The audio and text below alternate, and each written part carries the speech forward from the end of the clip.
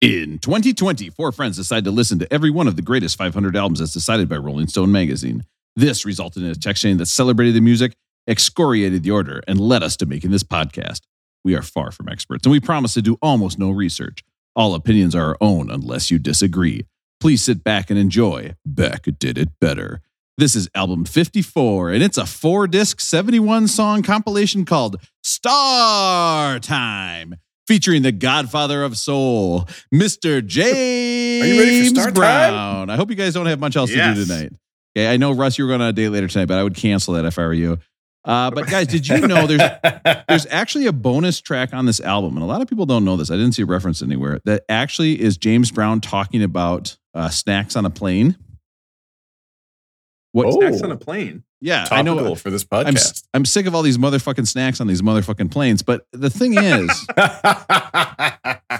is, he did have some strong views about snacks on a plane. So let's listen to what Mr. Dynamite had to say about snacks on a plane. I came across another food, and it's not hot, but it should not be allowed on a plane. I want to know what you guys think of this. Cheddar flavored popcorn. Oh, yeah. Getting on the plane now. Uh-oh. The person next to me has a snack.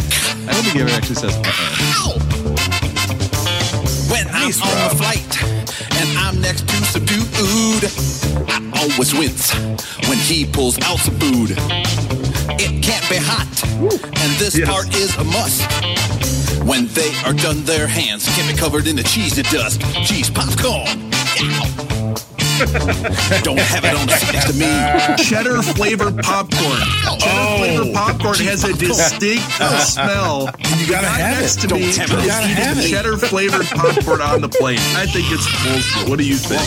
When we're on a plane, we're sitting so close. If the food gets all over, it is super gross. And now I'm thinking, wondering if you might.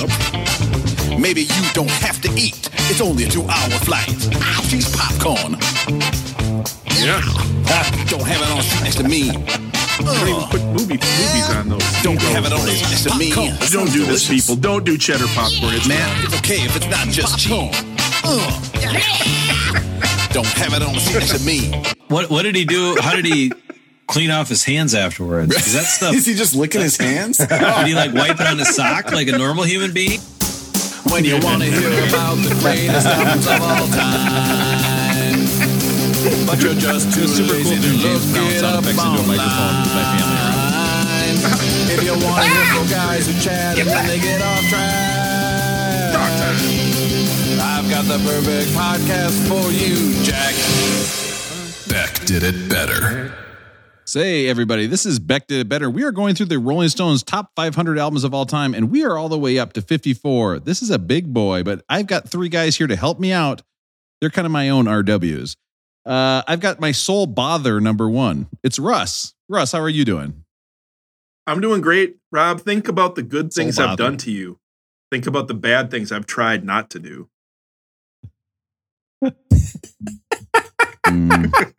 I've also got my Mr. Stay Quiet Tonight. I think that was supposed to be Mr. Dynamite. Matt in Minneapolis. Matt, how are you doing?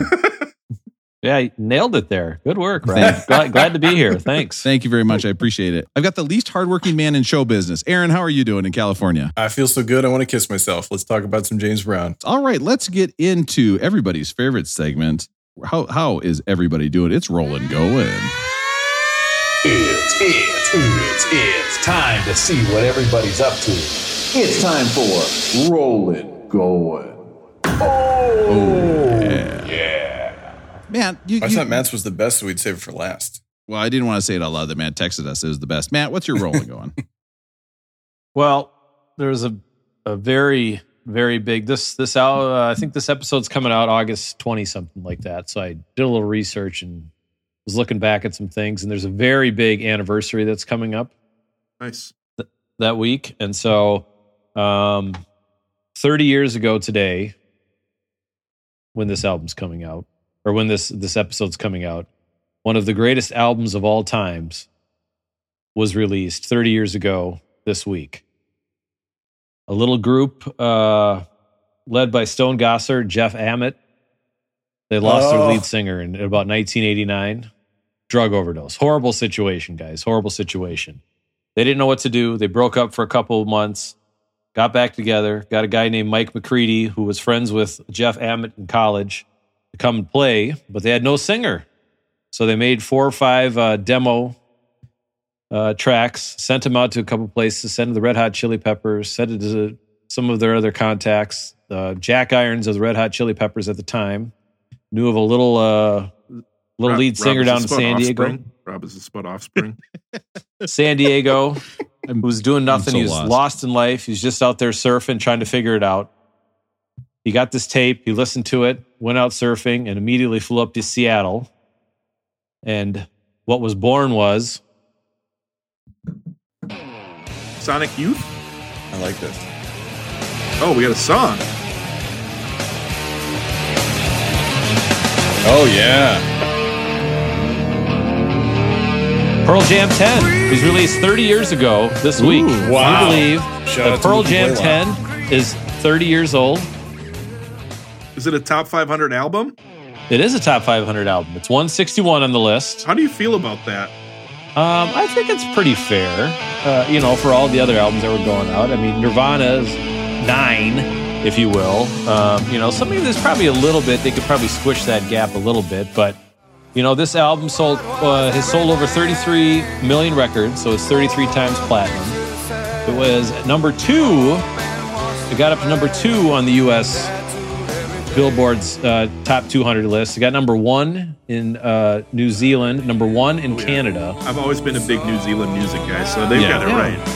Yeah. So, I don't know. Big things in my life is that this album is 30 years old. That's my role in going for this week. Rob, I did a little research. I looked ahead to see when this thing was going to be released. Oh, this is. I love it. I was never a huge Pearl Jam guy, but the one song that I really love is, Matt, you're a baseball guy. Have you seen the live performance of Pearl Jam at Wrigley Field a few years back when the Cubs won the World Series? I did not hear it. I was there, Russell. You were there for that concert? Yes. I didn't know that. What a flex. Yeah, they've played 3 times now, 13, 16, and 18. I did not go in 13, but my friend Matt from Woodbury and I went in 16 and 18 and saw them. So they came out with a movie. I'm trying to think. I got the album here. Let's Play 2. So Pearl Jam Let's Play 2. And so, so I was there. I've got a picture up here from Danny Clinch where Eddie Vedder's jumping off the amps and everything. And I was up in the upper deck there. As a member of Pearl Jam fan club, you get early access to this stuff. And so I was able to I'm not a huge Pearl Jam fan. I am a baseball fan, though. Any baseball fan out there, you have to go check out this concert movie that they put together. It is fantastic. It kind of goes like song for game. Like it kind of mashes the World Series and the concert. It is so good. It's fantastic. Yeah. Everyone has to check that out. I didn't know the Pearl Jam origin story, and the origin story feels like that. There's that sort of parable about the fisherman who went fishing every day and then eventually hit it big and made $1 million. And what did he do after he made $1 million? He went fishing every day, and so it's sort of like, what was Eddie Vedder doing before he hit it big? He was surfing in San Diego trying to find himself, and he probably goes surfing now trying to find himself even after he's Eddie Vedder, but he's in a different place. But it sort of makes me feel that way. Well, that just goes to show you can't spell parable without terrible. So man, I've listened to that album, and you know what I'd give it? An 8.5. I should rename it. Matt, give me one reason. I don't really listen to a lot of Pearl Jam. What's one reason you love Pearl Jam? Like, what's the one reason some guy like me would pick up Pearl Jam and just love it?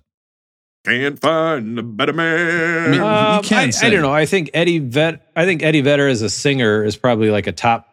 I'd call him top 10 kind of rock singer of all time. I think Chris Cornell is clearly number 1. So just for that, but I personally really think they are a great live band. If you go just watch some of their early live stuff, Rob, on YouTube, like I was watching 1992's Pink Pop today when I was putting together that quick list just to see some of that stuff. They are a very good live band. And so, I don't know, that'd be the one reason is potentially to go see them live. Now, here's the ultimate question I ask parents. Do your kids like Pearl Jam? Do your kids like what they like or like what you like, or do they hate what you like? They don't hate it, but I always joke, I say, well, what are we going to put on? Let's put something on for dinner or something like that. And it's Pearl Jam? Let's put, and they say, no, so no, they. Okay. So them screaming no makes me think maybe they do hate it, man. I think you might not understand what that means. No. I think they're just sick of me trying to force it on them, but they're holding out strong. So yeah, holding out strong. So for them, Pearl Jam and broccoli is about in the same place. I would just say, my son, we heard some Tony Bennett on the radio. I forgot to mention it was Tony Bennett Day in New York 3 days ago. I think he turned 95. And 95? We heard some Tony. Yeah, I think he turned 95. Holy and shit. We heard some sounds about right. Yeah. Tony Bennett on the radio, and my son was like, I like this song. So I felt pretty stoked about that. That was very cool. He's a very cool guy. Amy Winehouse and Tony Bennett's got some good stuff together. That's true. So does Lady Gaga. Yeah. Yeah. Oh yeah, they were doing a concert together in New York, and we weren't able to go see it. We were kind of bummed. Somebody invited us and was going to give us tickets. We couldn't go. Russell, rolling going. How's it going with you? Rolling going. Things are going good, as you guys know. Man, I don't even know if I talked about this last time, but we'll go for it anyways. When I was in St. Louis a few weeks ago, and I went to a game and stuff, and I went to a cool restaurant, but I also went to a cool barbecue place. And then the other night, I was at another restaurant that was another barbecue place. So I got to know, I was curious, what is your guys' style when you go to a barbecue? Are you a brisket guy? Are you a chicken? What is your style when you go to like a really good barbecue place? I know everybody loves brisket. I don't get it. I don't think I've ever had brisket where I've been like, oh, that was really good and really worth it. It always seems like it's kind of dry. What I love, though, is with a barbecue place, if you can get a vinegar, like barbecue sauce, oh, I love like a North Carolina style vinegar barbecue sauce. I think getting pulled pork, it's always a safe bet. What you really are tasting anyway is the sauce, right? Isn't that what a good barbecue place is really pulling off as a good sauce? Oh, I don't know. No. I don't know. Rob, you live in New York. Your dry brisket. Go back to eating your bowls of ice cream. Oh, my God. Your dry brisket means you're not going to a good barbecue place. Yes. Yeah. Guys, you don't think my New York City barbecue place that I'm going to is any good? That's crazy. There's this guy super famous in New York. His name's Dave. He's got restaurants all over there. I wish they had a famous Dave's. They don't even have that. They got nothing out in New York. It's sad. I don't even try. You're looking for you're trying to figure out what the specialty of the house is, right? And if they're doing everything, well, then yeah, I think pulled pork. If it's like, we've got everything, we've got turkey, we've got brisket, we've got chicken, we've got hot links, we got pulled pork, then I think pulled pork is a good bet. But still, Rob, it should taste good even without sauce. Good barbecue should always taste good without the sauce. Because it's about the magic of the low and slow. Yeah, I go low and usually you can get like 1, 2, 3, you can get as much as you want, right? You can just keep adding that stuff on. I usually go with ribs and brisket if I can, because usually the ribs are pretty darn good, better than anything we get up here. And I never get the cornbread. It's the filler. You don't need it, but I do get the baked beans. You got to get the baked beans. Especially if they get some pork in the baked beans. If it's like, get some burnt ends in there. So you guys are slamming on me about saying, oh, it's about the sauce. And then you guys are like, I get the pork, the cornbread and the beans. I mean, come on, the cornbread and beans. Give me a. Matt said he doesn't get the cornbread. Are you listening? Yeah. Not really. Open your ears, man. So I know you're sitting in that car recording tonight, but come on. So Aaron, well, the cabin has like 20 people in it, and there's kids sleeping in the tent, and they can't hear the podcast because of all the stuff you say on there. We've got a podcast to record. We got listeners to please. Get them out of there. It's true. I got to boot them. So how do you do it, Aaron? You just go in and say, "Excuse me, what's your barbecue special?" Well, I think so. If you can find it's been a long time since I've been to a barbecue place outside of, I guess I've been to one in California, but also been a long time. But yeah, if you've got time to talk up the person at the register, what's tasting good, what are you going to eat today? But maybe try to do a little bit of research ahead of time, how they market themselves. But brisket really, you got to go to a place that really wants to cook brisket and do it well. If you're going to get brisket, I think brisket is notoriously the hardest one to do right. I've always been an anti-pulled pork at a good barbecue place because I feel like I could be at someone's backyard for a Sunday afternoon thing where someone just put something in a crock pot and made it work. I feel like pulled pork is not special enough if I'm at a nice barbecue spot. I got to agree because I would agree with that. I've made 4 pork butts this summer and they've all tasted great. And I'm an idiot. So yes. I will say the best barbecue places I've got usually, and Rosie, back me up if you've seen this though, they'll have a whiteboard or a chalkboard where they're rating the special of the day. Yes. You know, like this Right. is the deal of the day or whatever. And Yeah. you really can't go wrong with the deal of the day. That's what I think. So- Yeah. I made this mistake yesterday. I went to get tacos at one of my favorite taco spots, although it's a taco spot that I love, but I always get my order wrong. And I always know that I should just take that extra 10 seconds to step back from the menu board, think about it, really think of what I'm going to order, and then make my order. And I ended up, it was delicious. I'm perfectly happy, but I didn't get exactly what I ordered. But What do you yeah, mean? it's How always how do you mess it up? How do you mess it You're up? messing it up or they're Well, messing it up?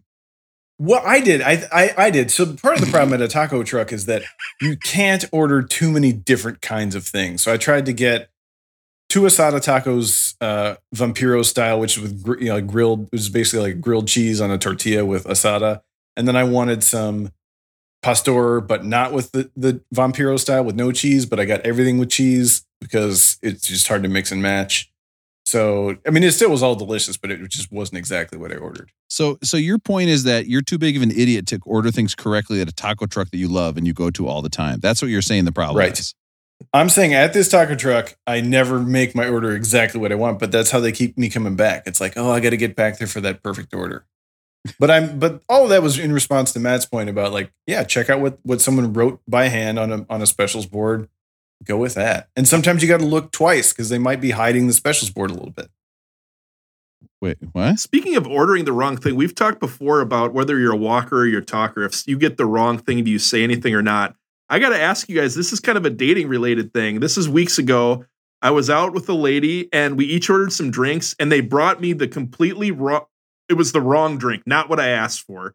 And they left. And so I kind of went through this whole thing in my head like, well, now if I admit to my date, this is the wrong drink and I don't go say anything, I'm a walker and maybe that makes me like a beta. You know, Yeah. do you say anything if it's going no. to expose you as like a, hey, he won't even speak up for himself, but I don't want to admit I'm a walker. Do you think you admit to the person you're with that they gave you the wrong one, or do you just be quiet and drink what you don't want to drink? Don't you think you could spin that into like you're a fun guy who like spontaneous and you'll like you get a drink you don't want, but you're going to drink it anyways because it's like a fun new experience. You know, it's kind of like speed I dating, think but for so. drinks.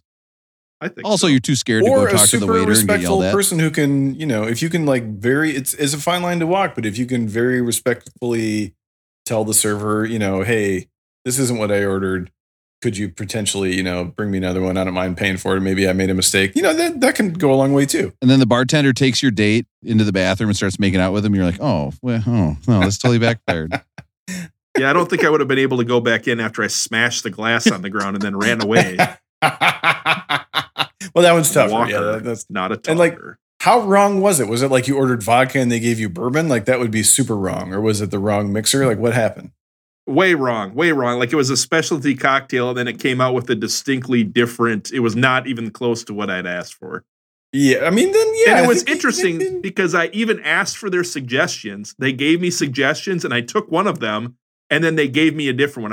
I don't think they remembered even what they told me and then what I asked for. I think you got to say something then, because then you could spin it as like, Yeah. oh, I was so excited to have what you suggested. But I'm totally with you. I'm terrified of like telling people that they did something wrong. I don't know. It's such a Midwestern thing. Matt, what do you think? We should move it along. Yeah, we got 70. Well, I mean, two flaming things. out One, here. yes, it's absolutely a Midwestern thing. But like, if it's completely wrong, right? Right. Like, the server is going to be like, "Oh yeah, my bad," right? I mean, it's not like that big of a deal. They clearly Did got any it of you guys wrong. ever I don't work know. in food service? No. No, Yes. I worked in shoes. I worked at Famous Footwear for a Oh, year. you got Aaron's interest. What did you do in shoes? What was that?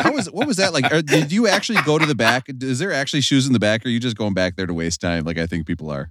And don't guess what? If you work at a shoe place, don't email me and text me and get all pissed at me. And then when you see me in the cabin and I apologize, don't say it's not a real apology, please. Yeah, I worked at, that was my first real job. Other when I was a terrible soccer ref that would never start the watch. My first real job was working at Famous Footwear. So did you like? How many people come in with no socks on, like just bare feet? Man, I think I've just burned that out of my brain. I don't even really recall. I do remember having to like get out the measuring stick or whatever that's called, the measuring metal deal. What else? Okay, you it's call time it? to I get don't know the what it's measuring called. metal deal. It's like, wait, how long have you worked in the shoe store? I knew I was a terrible shoe salesman though, because they would always judge you on these things called sundries, and it was like, how many socks do you sell, or how many shoelaces? You would always have to have these goals, and I was like, no, I'm not going to try to. I'm not going to try to do that. And then so every month, like there would be like, well, your points were 0 for sale of all these other things, and I was like, yep, I've got other plans for my career. I worked at Starbucks, and it was great because if you ever screwed up a drink or if they complained, we just had a whole pack of free drink tickets, and you just say, "Oh, I'm sorry," and you'd give them that, and they'd be happy as clams. But then I remember one month they did like a coffee machine sale, and they were like, "We're going to sell as many of these machines as we can. Let's see who can sell the most." And I sold the most by a mile. I crushed it. I was like selling the machines like crazy. You know what I got for it? Jack shit. And I was like, oh, that's cool that I pressured all these people who like I have a relationship with and kind of trust me to buy this machine, and I got jack shit out of it. So then they asked me to work in June, and I was like, oh, no, I don't work at the summer. I quit. Goodbye. Aaron, rolling going. How's it going with you? It's going great. I want to let you guys know, and it's maybe a bit late into the podcast to put out this ultimatum. Hold on. Anytime I have a conversation that starts with "I need to let you know," it's always really bad. Yeah, I'm putting you guys on notice. I'm putting you on notice. Uh-oh. The second half of, and I know we don't like to talk about what day it actually is, what's actually happening in the world when we're recording. But the second half of the gold medal basketball game is starting shortly. Right now, the USA is leading 44-39.5. Kevin Durant needs some help. For? The USA? What are you talking about? Why would Rosie? USA versus France? Rosie, you've got just the biggest problem in the world with this. What if somebody, i.e., one of the three of us, were like recording this, and so maybe they, they really wanted to watch this, but instead they got a schedule to do this podcast on Friday night, and so they didn't want to know what was going on in the game. Maybe just a quick heads up. I believe we call that person a dick. I'm only telling you the halftime score. I'm just letting you guys know that you need to bring your A game for the rest of this podcast, because if I lose interest, I'm switching over to the game. You're going to the game? Yep. Yeah. That's it. I'm turning over to the game. I got to be honest. Sometimes I do not cheer for the American team. Like if they're like these huge favorites, like it would mean way more to the French team to win that game. Like, what does it matter to Kevin Durant if he wins this game? Oh, he gets another medal to go along with his hundreds of millions of dollars and all his other championships. Like if France wins that would be like a thing they would remember there forever. No one's going to remember if JaVale McGee wins a gold medal here. So viva la France. Oh, wow. All right. Well, we'll have to check back next week without spoilers to see who came out on top of that one. But Russell's always cheered for the French, the cheer, viva la France? Yeah, I think so. Yeah, or you can say like Allez les Bleus, probably. Yeah, you nailed it. The other thing on a positive note that I'm super stoked about Rudy Gobert is that I finally learned how to cook dandelion greens and make them tasty. So I've had 2 in a row. What? You're telling us that we got to talk about shit, and this is your next thing that you bring up? You have the balls to say that to us? Jesus. Are you going with like hostas next? Or are you going to mix some hostas I'm in there? taking grass clippings and just grilling it up now. I don't care anymore. Fuck my life. Who cares? So what are you doing with these dandelion greens? Because you're not like alone. You're not like living out in the woods by yourself, like having to get sustenance. You can go to a store and buy lots of things that are green that actually taste good, like jelly beans. Yes. They got all sorts of colors. Yeah. Jelly beans. You know what I did bought today? some dandelion greens at the store, actually. But these I bought from the farmer's market. I went to a store and I bought candy just to melt into diapers for a game at a baby shower. Okay? That's the fucking society we live in. I am not out picking fucking dandelion greens, okay, to eat in my fucking house. That's something I cut with a lawnmower. I am going to the store and buying food, and guess what I'm going to do with that food? I'm not even going to fucking eat it. I'm going to put it in a fucking diaper, okay? I'm going to melt that shit down, and people are going to guess. And you know what? How much fun they're going to have? Not that much, because it's a fucking baby shower. They're not even going to have that much fun. They're going to wish they were doing something else. But guess what? That's what I fucking do. I took my huge car with a giant engine, burned gas all the way up to the grocery store, bought that shit, threw the wrappers out the window. I don't give a shit anymore. How many did you eat on the way home? Well, I did stop. There was a park that has some dandelions growing in it, so we stopped to eat the leaves. Were you texting and driving? If while raw, you were they're doing super this? bitter. You got to do something different with that. Yeah, exactly. They're super really fucking bitter. You don't eat that shit. Loris Ingalls Wilder would be like, do not eat that shit. You can go to the grocery store and get a hardtack or whatever the fuck she ate. We are not fucking eating dandelion greens. Jesus fucking Christ. I think it's 100% time for Rob to leave the cabin and head back to New York. Don't you think? I do too. Who said that? I think I scheduled this about a week and a half too long. What? Who said that? That's so weird. Motherfucker. As the guy recording in his car. That's the difference between all of us. Though. We have strong views on like barbecue, and then Aaron's like, I eat the green parts of a dandelion, which I didn't even. So tell me, Aaron. Okay, and I'm not going to apologize for yelling at you because I'm right. But what did you do with these dandelion greens, and what possessed you to do this? And wait a minute. Well, they're plentiful. So here's the thing: did you buy the dandelion greens, or did you go pick them? So 3 questions: did you pick them? What did you do with them? And why are you doing this to yourself? All right. So if you will let me finish. Dandelion greens are plentiful here. They always have them at the farmer's market and the grocery store. And they're super good for you. They have many nutrients. Side of the hill? Many vitamins. They're a very healthy green. And I've tried to cook them in the past, and they're too bitter. And I finally decided I'm going to bite the bullet. So I bought them at the farmer's market. Okay. So first of all, there is somebody out there farming dandelions. Something that I have been trying to get rid of in a yard for years. I think that's true. Yeah. When I lived in Rochester, my neighbors would look at my yard and be like, "You son of a bitch! You have so many dandelions." Yeah. I should have been like, "Excuse me, I'm a dandelion farmer."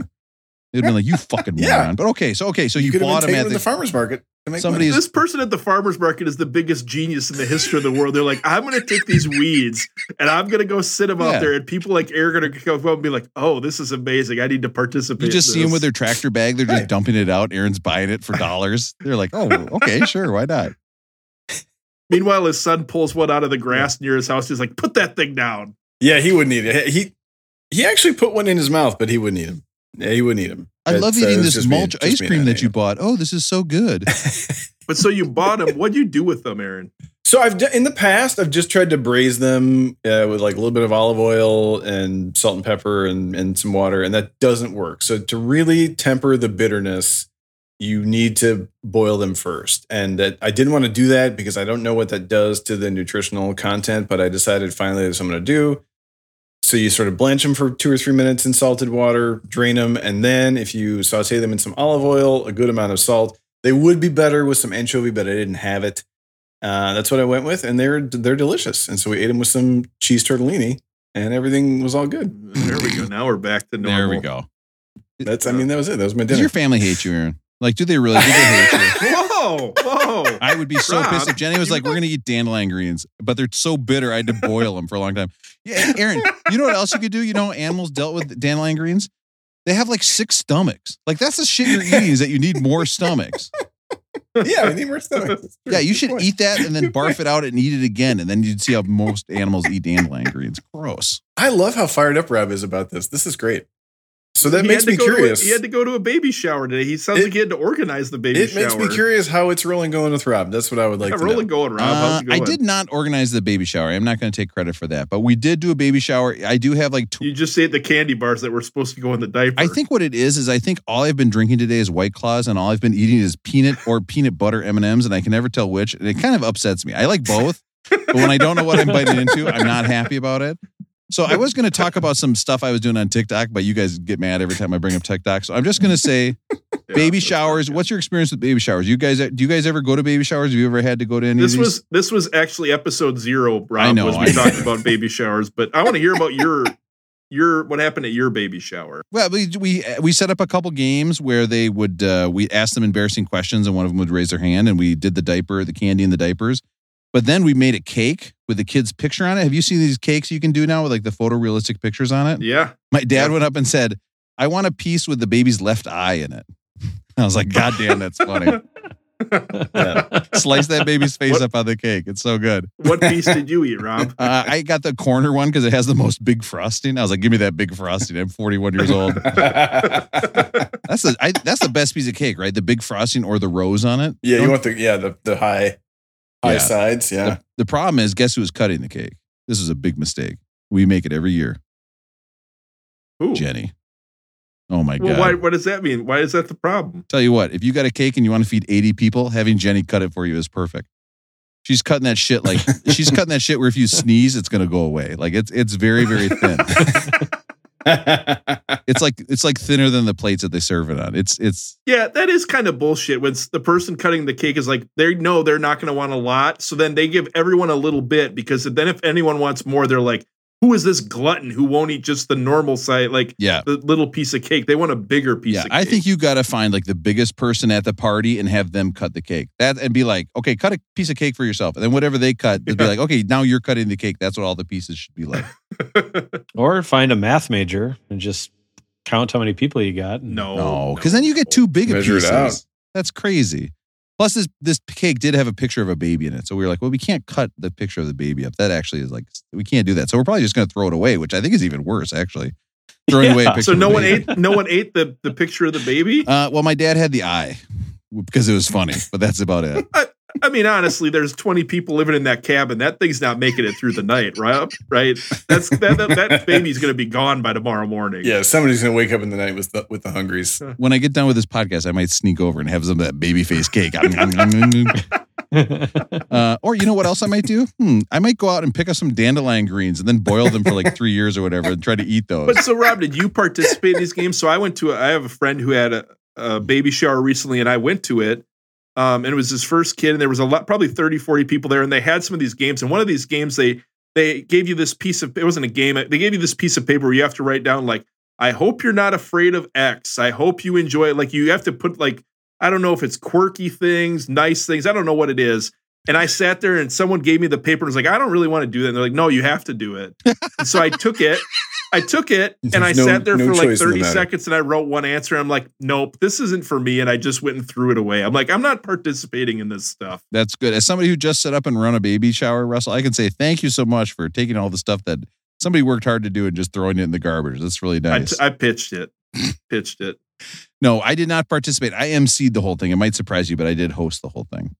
So kind of because the baby was getting some attention, I was like, let's bring that attention. Did you say you were the main host? Were you the main? I was host? the main host of the baby shower for sure. Yeah. And so when people were paying attention to the baby, then I went over and held the baby and also hosted it, so people would really pay attention to me.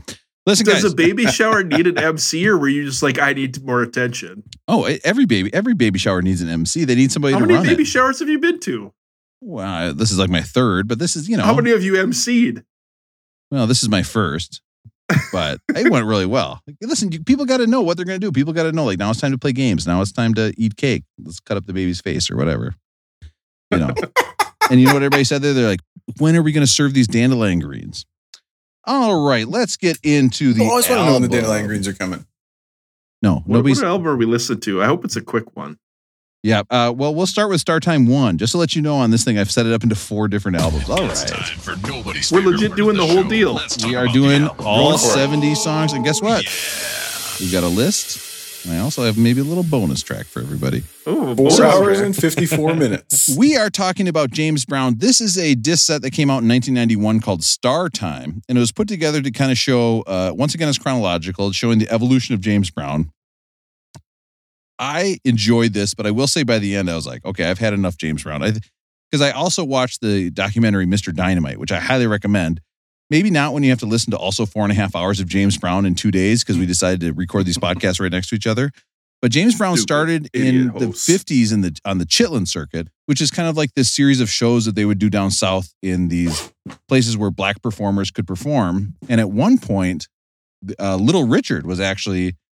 they had the managers knew each other. Or they had the same manager, and Little Richard had to go record, but had to do all these tour dates. So they said, hey, I know this guy who can sing, bring him in. And of course there was no TV or anything like that. So James Brown just came in and said he was Little Richard and finished Little Richard's tour. And they say that's where James Brown learned his patented scream, is because he had to do it as Little Richard all the time. His first hit was Try Me. And then 2 years after that, it took 2 years to get Please Please. No singles are hitting. He's having trouble. So in 1962, he's playing at the Apollo in Harlem all the time. And he says, you know what? Fuck it. I love this live sound I'm doing.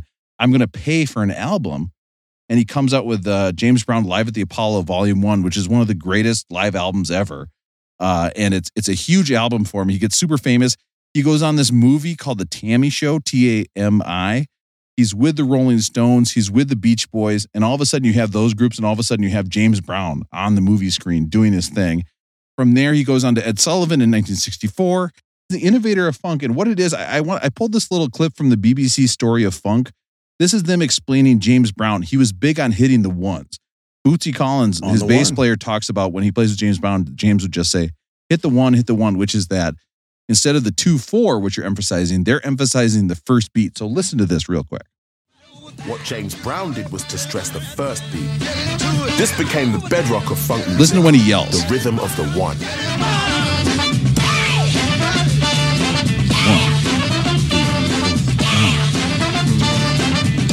There was that emphasis on boom, God, do pot, boom, God, do God, boom. You know his drum beats. Yeah.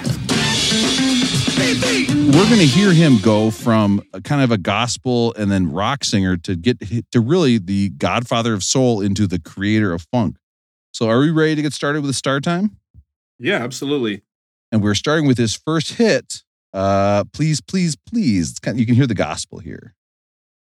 Please, please, please, please. This is James Brown. Badass start. Yeah, this is the R&B, soul, down south stuff. This is him with the famous Flames. It got all the way up to number 6 on the R&B charts in 1956. So good. Yeah, and when his voice was young, we were listening to this in the house, and Anna was like, "Is that an Otis Redding song?" Like, it's all of that time. It's so fun to hear the evolution, which we're definitely going to hear over the next who knows how long. Over the next 3 hours. All right. Why do you do me? Wait, what? Why do you do me? Why do you do me? Why do you do me? It's my wife's tattoo. So this is with Bobby Byrd and the Famous Flames. Now, Bobby Byrd's family actually adopted James Brown when he was arrested for stealing clothes and given 8 years in prison at the time when he was 15. If we're going to talk about James Brown, I don't have the patience to wait for this. I read that in 1988 he was intoxicated on PCP and he burst into an insurance seminar next to his office in Georgia and then led a police car chase across the South Carolina border. That is badass, and it makes me want to do PCP. I'm not going to lie. The weird thing is you know what he thought he was taking at the time? Dandelion greens. He thought he was just eating dandelion greens. Yes, turns out it was tabs of PCP. Aaron, put some of those in some cookies, bake them up, and send them to Sell Minneapolis. 'em. Profit. I am ready Next for a step, high-speed profit. chase. So in a theme we're going to see over and over, after that song, the Famous Flames were listed as backup singers, and they were so pissed that most of them quit the band. Although Bobby Byrd, you still hear him throughout his whole career. For example, on Sex Machine, he's the one he's talking to. Here's Try Me. This was his hit, number 1 on the R&B charts, 48 on the pop charts.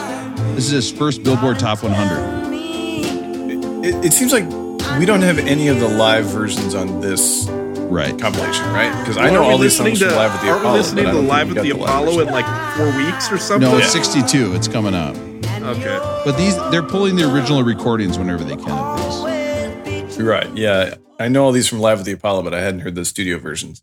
They're so tame compared to what comes later. Oh, yeah. They're just like, it's always like everything is polished, but this just is so slick and sweet. You can definitely hear the history as like of a gospel singer here. Tell me what I did wrong. Walk right up to me, baby. And now we're kind of getting into it. A little swing. Yeah, and that aggression from the horns is what eventually becomes part of funk too, right? Yep. They move more to like a rhythm. I mean, even here, you can hear he's going from that basic stuff to a little more harder beats going on. All right. So now this is a song originally by Tommy Dorsett and his orchestra. This is Bewildered. Oh, jeez.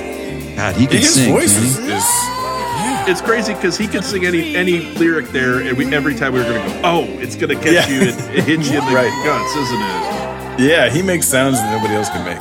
Because, I do go through every album and I kind of pick parts of a song where I think, okay, this would be an interesting spot to start the song and to make it kind of get there's so many songs on here where just the beginning of it just is like mind blowing. Hearing him just wail to start with, it was easy to do. This is Good Lovin'.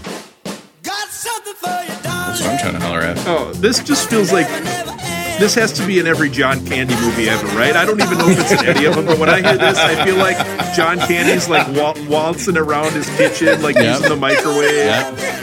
Isn't that what you think? Oh, yeah.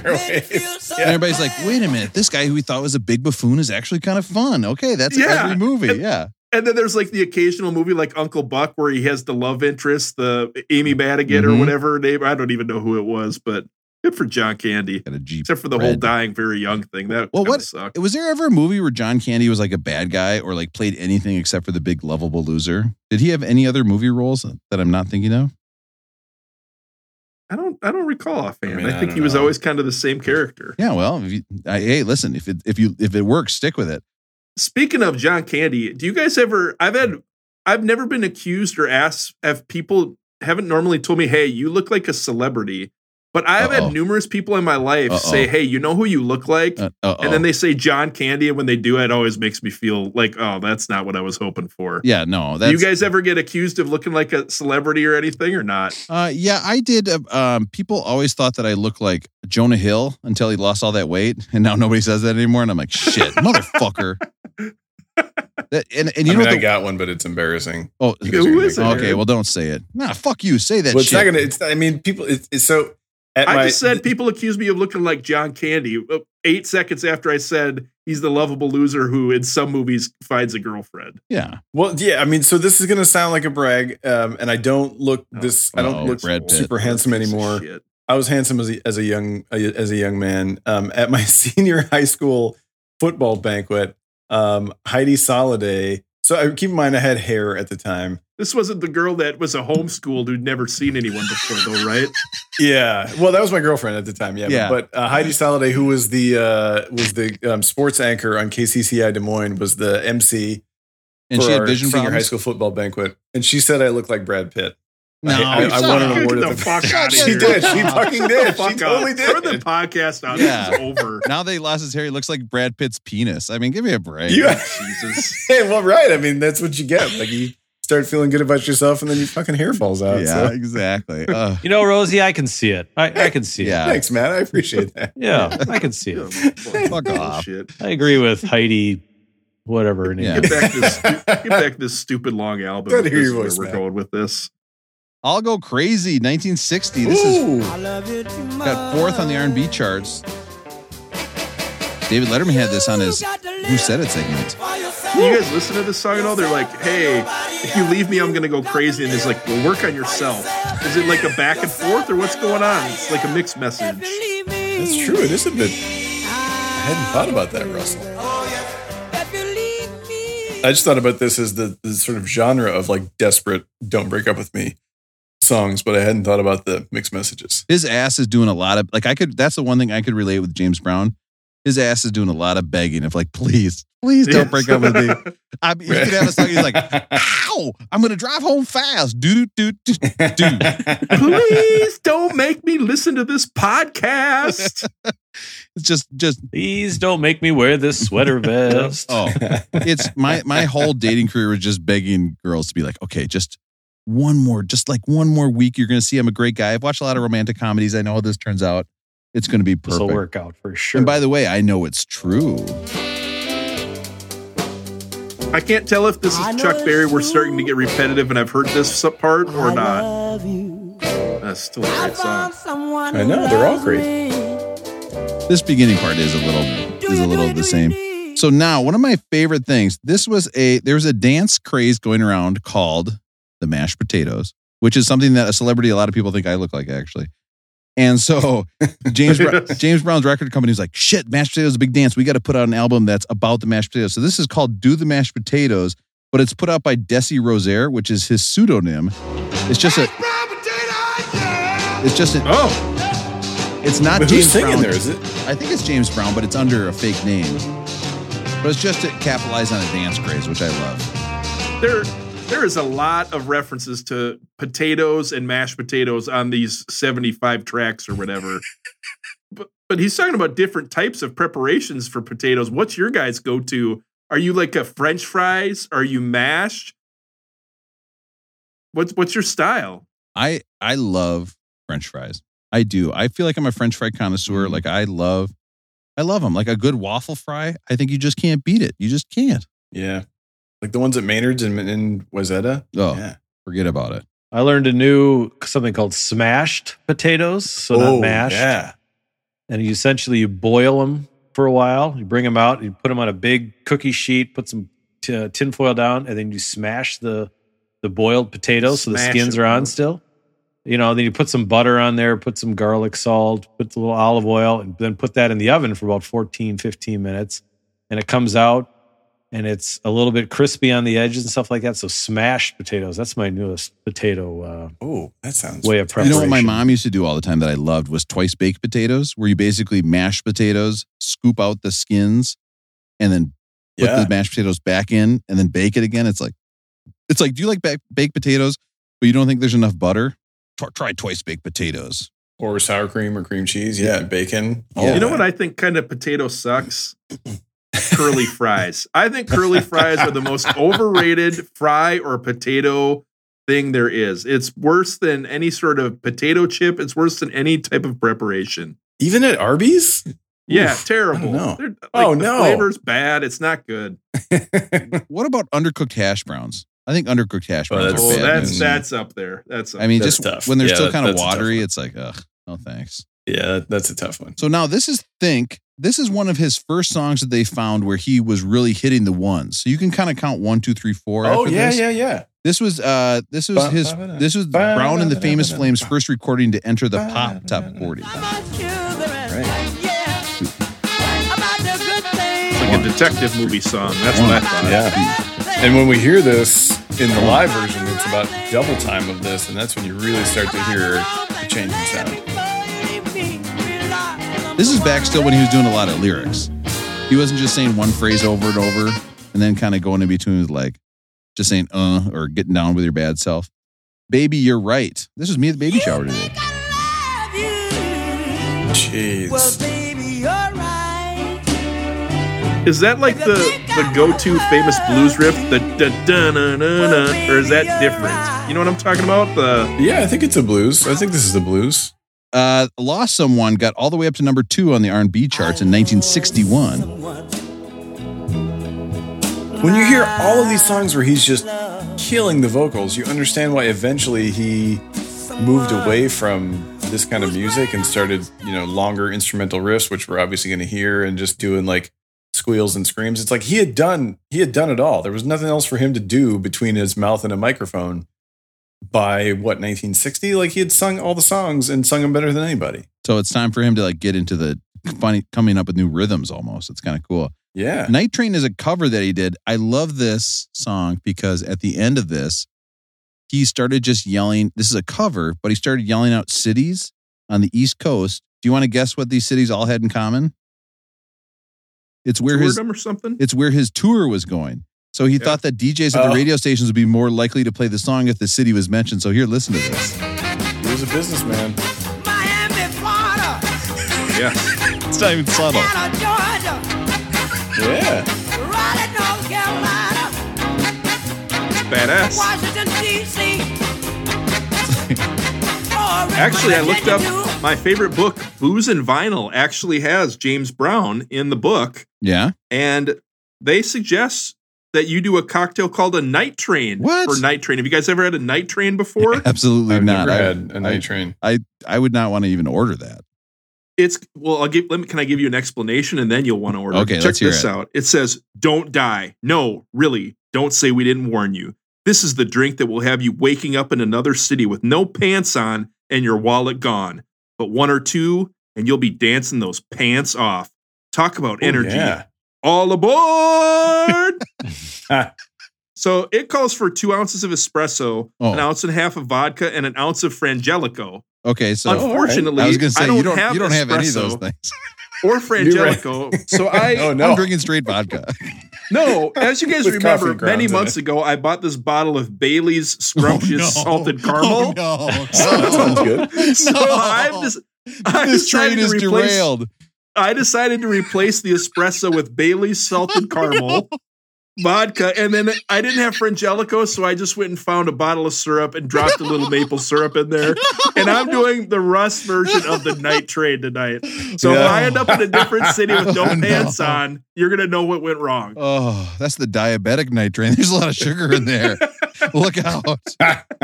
Oh, that is one train. Drink with no pants on. It sounds like Chad from Lakeville. Yeah. That is one train that nobody is getting on. That is Well, here's the other funny thing. I think they're referencing a different album here, but they did warn you before you drop the needle, pour drinks and get ready to spend the best half hour of your life channeling one of the greatest dancers of all time. They don't tell you you're going to have to channel the next 8 hours of your life because there's so many songs on this stupid album.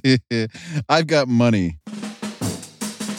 Big time. Do I have to really drink this, or can I just? No, you got to drink it. I wouldn't recommend it. Seems like a bad idea. No, it doesn't.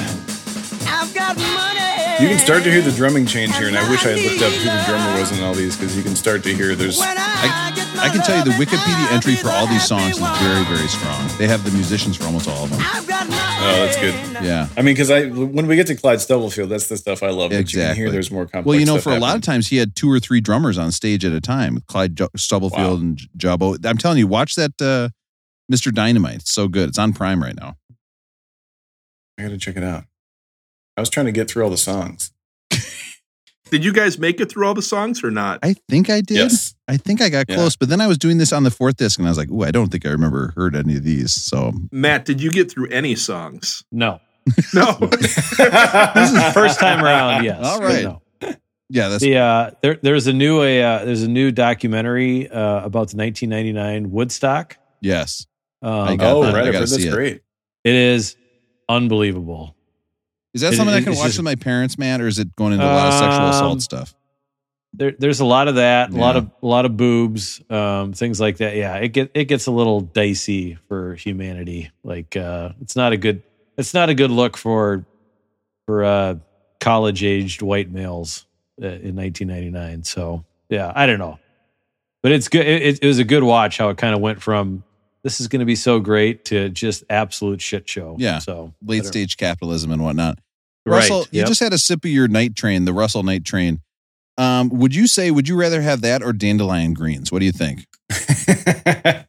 Sorry, Rob, I couldn't hear you. I had to take my headphones off while I was taking my pants off. Because you have to shit so bad because you've mixed Russell, when you come to the Bay Area, I will make you some dandelion greens, and I think I might change your mind. I'll cook some for you. You come visit. Honest question, Rosie, because I'm not a vegetarian and I don't like eating leafy greens, but where does it stop? Where does I mean, I know I've heard of people eating hostas before and stuff, but where is grass, straight up grass? Is that where it stops? Or I mean, if you can identify it in your stool, are you done eating that then? If you can just see whole cloth, there are dandelion greens, full dandelion greens in your stool, you cannot eat anymore, right? I mean, I will say this: dandelion greens are historically a part of American cooking and have been for a long time. Not that far removed from the barbecue tradition. So, dandelion greens themselves, they're not even native to America, are they?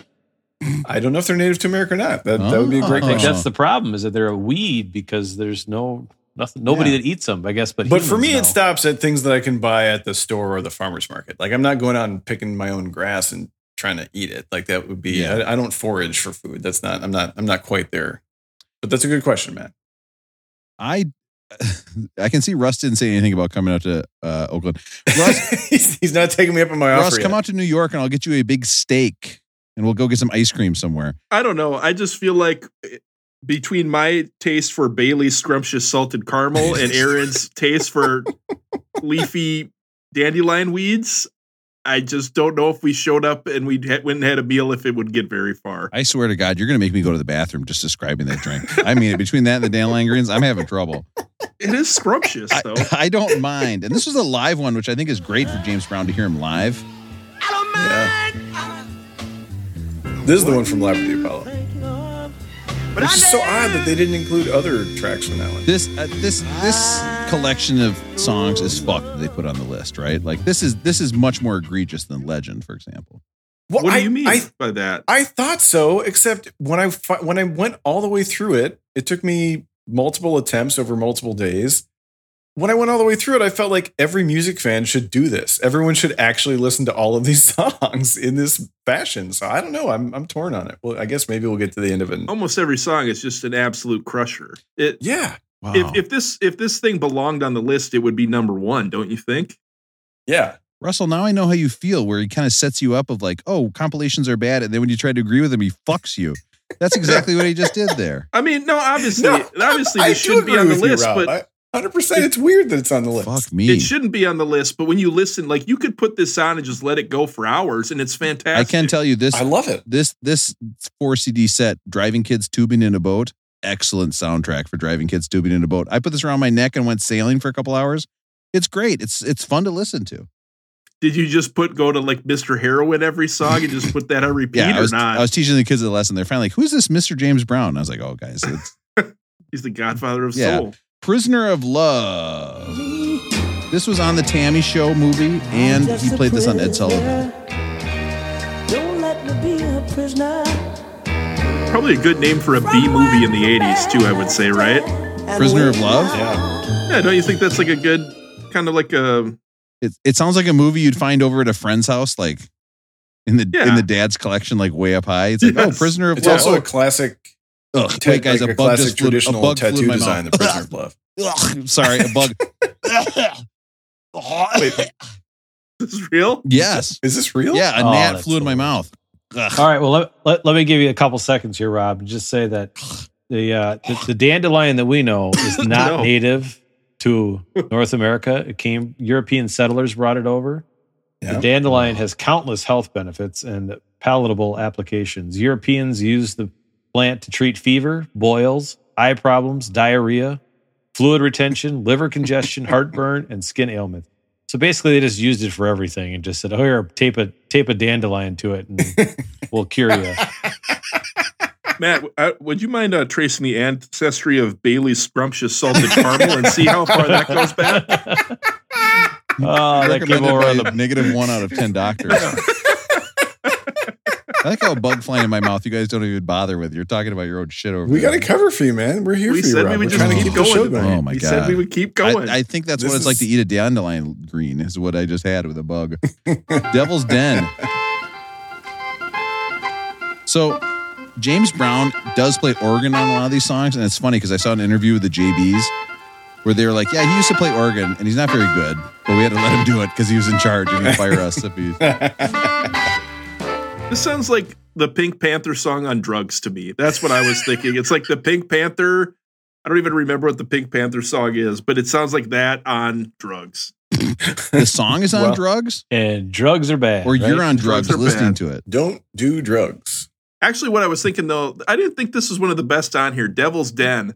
But there's another person who's done songs about devils, and it's Beck has done a song. You guys remember Devil's Haircut? Devil's I remember that one.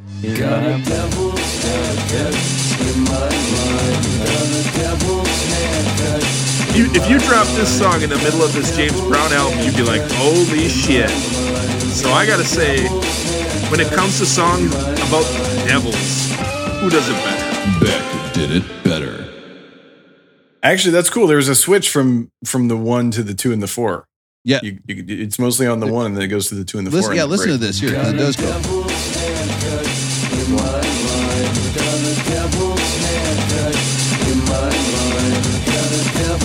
See? Aaron and I are doing smart shit over here. Hey, I put that in there for a reason. I knew you guys would pick up on it. Yeah, we're not just eating bugs and dandelion greens. Okay. Okay. Well, guys, we're almost a fourth of the way through this set. All right. All right. It's not bad. That's actually not bad. Out of the Blue.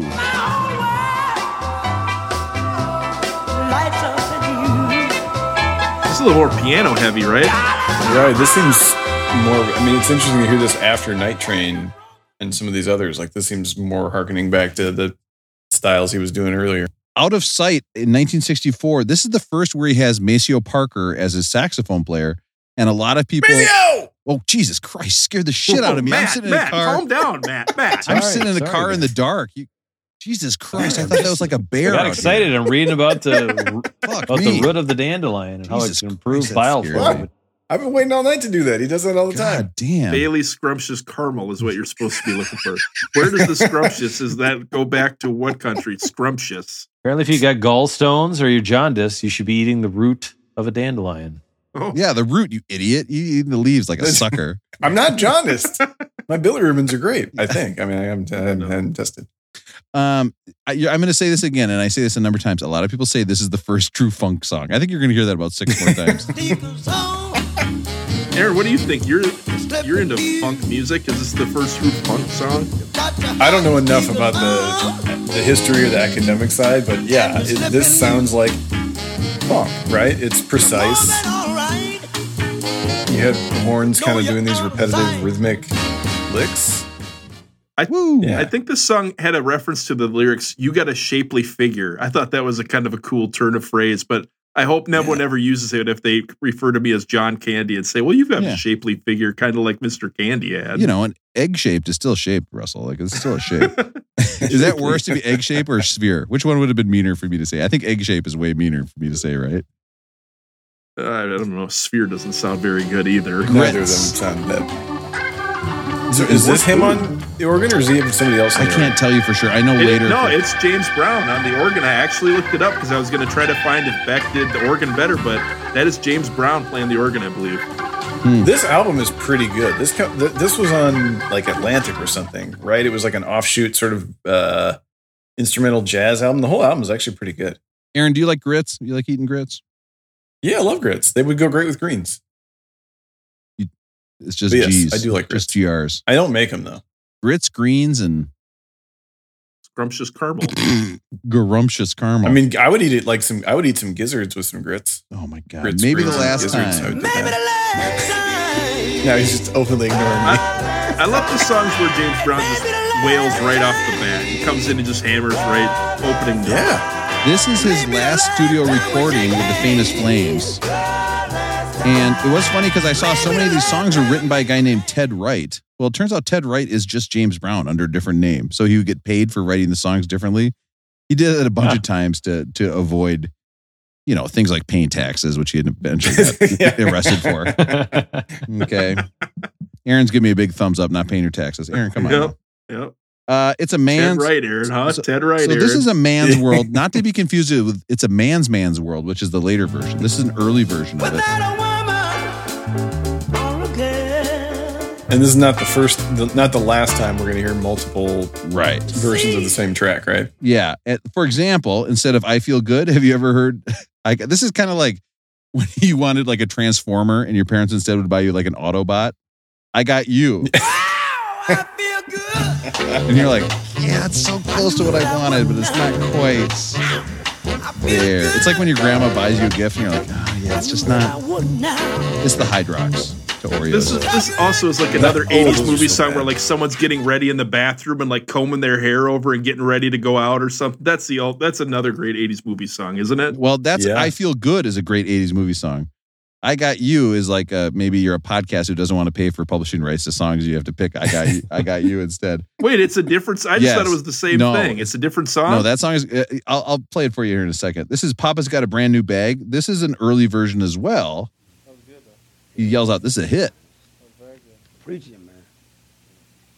This is a hit. It is. Oh.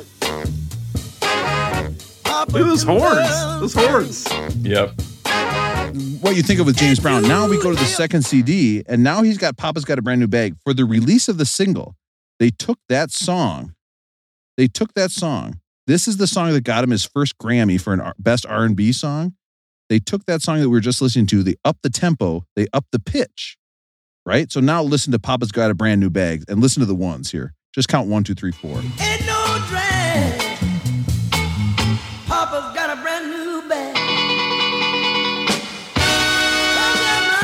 Oh, I don't know. Matt, what do you think? If you're on the greatest album list of all time and you're just running the same song back to back, I'm calling bullshit. It's a different version, though. We're seeing the evolution of it. No, come on. It's the same song. Well, sure, it's Matt, the same song. I mean, if you're going to have an album with 71 songs on it, you're going to have a little bit of crossover, aren't you? Well, they can at least mix them up a little bit. Yeah. I'm going to be exhausted. So now, Russell, here is I've Got You, parentheses, I Feel Good. Yeah, another repeat. This is his highest ranked song of all time at number 3, although that's not true. He got number 1 later. At the time, it's different with this and the other one. It's the same thing. No, it's not. Okay, so listen to this, Russell. Listen. This is like James Brown, strong horns.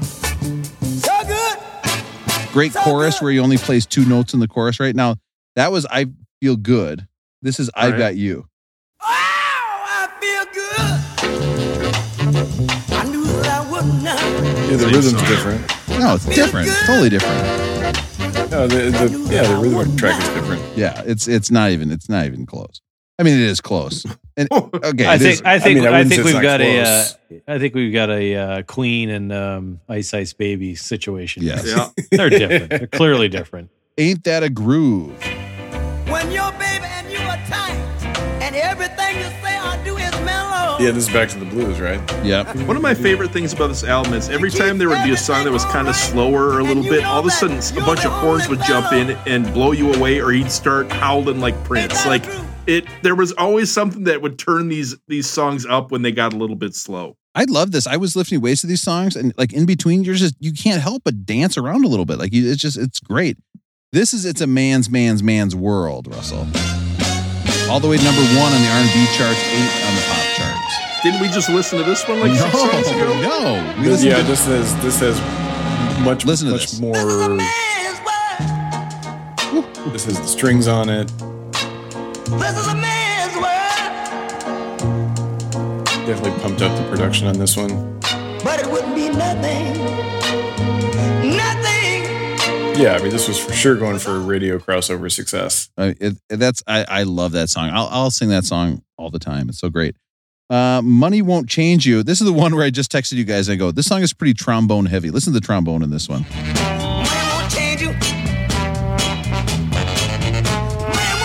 That is trombone? That, yeah, right there.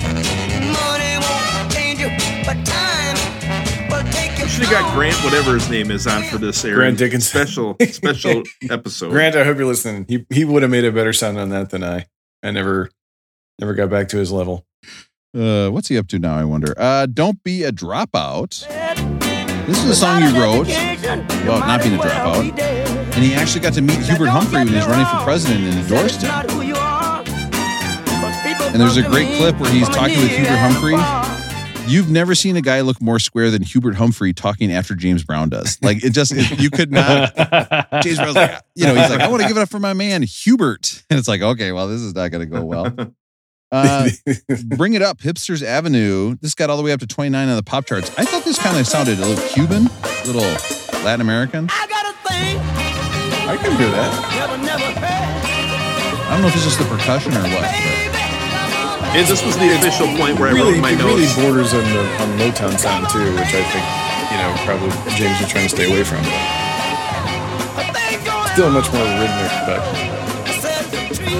What'd you write down, Russell? This is where I just wrote down, this is where I stopped paying attention and all the song. I know this song sounded different, but once you've hit like the 30-second song mark, it's over. Well, we're not halfway done yet, so here we go. Let Yourself Go. Is that a trombone or a tuba? I don't think he had a tuba. I don't think anybody in the JBs were playing a tuba, right? I think it's probably a baritone sax. Yeah. Oh. I always felt bad for the guys or the people who had to play the baritone sax. There was always like 8 alto sax players in our school and then 1 or 2 baritone sax, and no one wanted to be those players. It's heavy, man. You got to carry that thing all around. Yeah, but then Lisa Simpson was playing it, right? Didn't it make it like way more popular to... She played the baritone sax? I thought so. I don't know. All right. Now we've got Cold Sweat. This was written by his band leader, Pee Wee Ellis. This got all the way up to number 1 on the R&B charts, number 7 on the pop charts. Only 1 chord change in this whole song.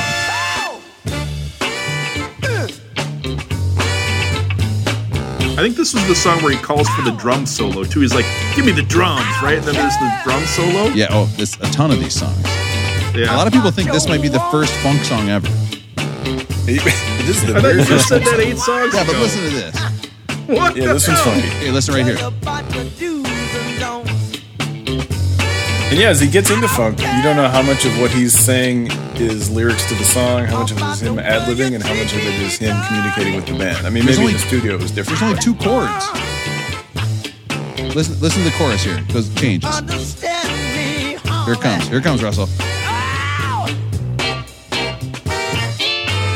That's it. That's the whole song right there. Is those 2 different chords played. And it's still it's a groove. Sounds so good. Here's another 2-note chorus for you. Get it together. To your running rhyme. That's got a little tempo to it. I'm gonna put you Listen to this chorus. It's just 2 notes. Oh. I love it. I love that as this album goes on, he just speeds up and up and up. I like the more songs you get into, the more you get to hear kind of him ad-libbing during the songs, because this is the one where it's like, now horns, lay out. He's like telling people when to come in, when to come out. I'm telling you got to watch his documentary, because they would show you clips where he would turn to the band and he would go like this, Russell. And every time he did that to you, he was fining you $5 for making a mistake.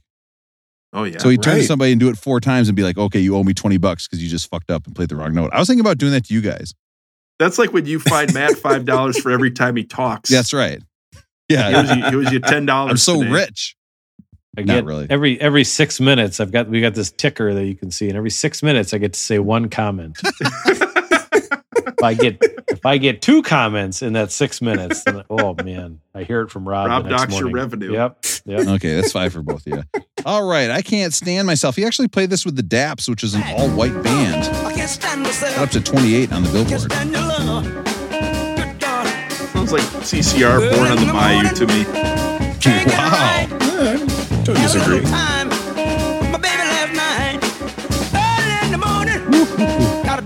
This is where the drumming really starts to grab me. This was a song that when the Jackson 5 went to Motown to audition, this is what they played. I Got the Feeling. Listen to this intro. Whoa. I suppose Michael Jackson goes and kills that. They're going to get signed. Yeah, you're going to get signed. You don't know.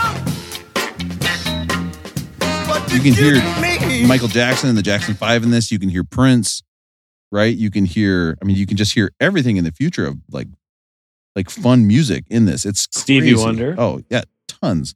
Oh, yeah. This was Aaron's nickname in high school. No, I don't like that. Lick and Stick. Oh, no. Oh. Standing in a trance. Say it out loud. I'm black and I'm proud. Yeah, I love the change in the groove from disc 1 to disc 2, I guess it is.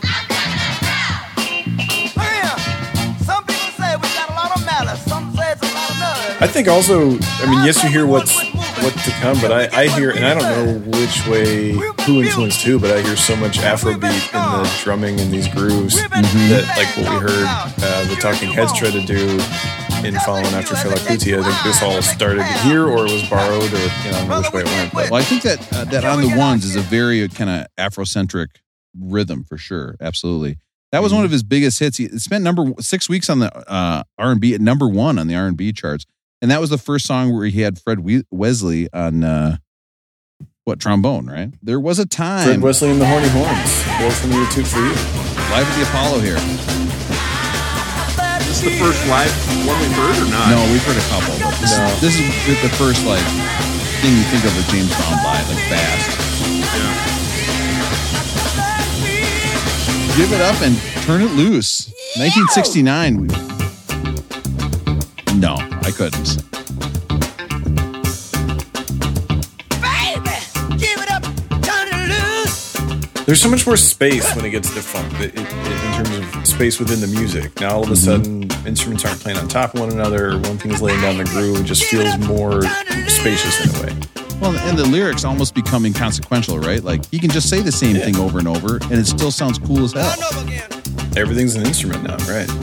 I didn't think this song was one of the best in the album, but then when I was thinking about it, I was like, if you put this song on almost every other album we've listened to, it would be a top 3 song on everything, don't you think? Yeah, it's crazy. No. Yeah. Yes. You don't think so, a Matt? Top 3 song on every other album we've listened to? I'd say about half the albums we've listened to, if you put that song on it, it would be in the top. It would be one of the best songs on most of the albums we've listened to. Can you imagine if that was on the Ramones CD? Blow your mind. It would be the best song. just drops in the middle of the there's Ramones. like 3 albums. Think, the Ramones, the whatever, and Nico. Who is that with Nico? Velvet Underground. Velvet Underground. Velvet Underground and Nico. Favorites.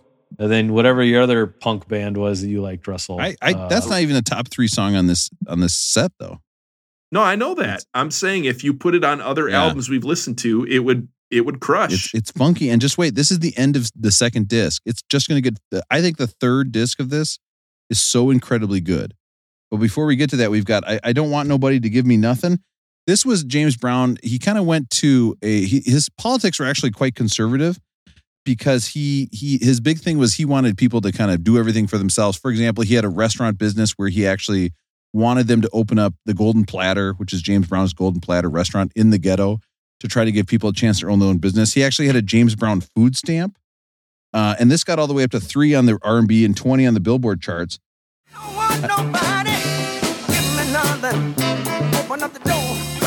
And like they said in the documentary, they said, well, it's real easy for James Brown to say, don't give me nothing, when he's easily one of the most talented musicians of all time. Like, right. Yeah, he can go get it. Yeah.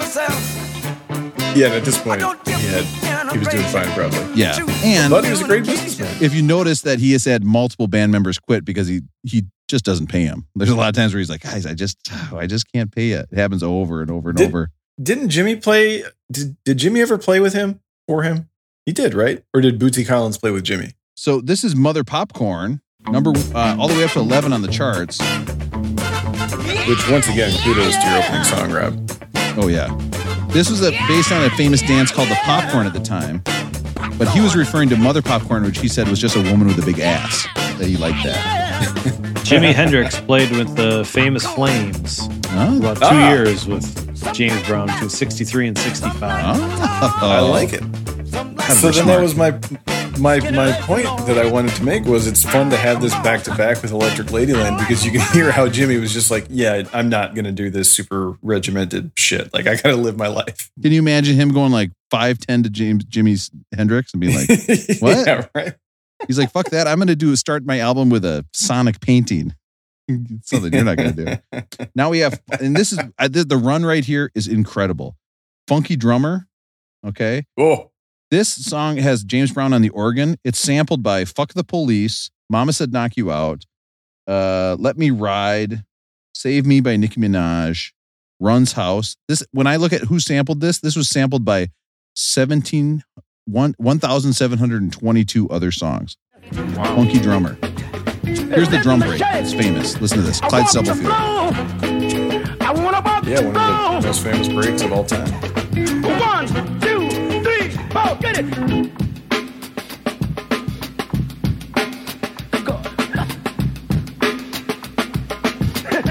Ain't it funny? I think the story is that this, at some point in the early or mid 80s, this ended up on, they would make like beat cassettes or break cassettes. And I think this ended up on one of those compilations. And then just everyone went crazy for it. And it's ended up in so many songs for good reason. I saw a great interview with Clyde Stubblefield where he's like, yeah, I hate that song. He's like, he brought us in early in the morning to record.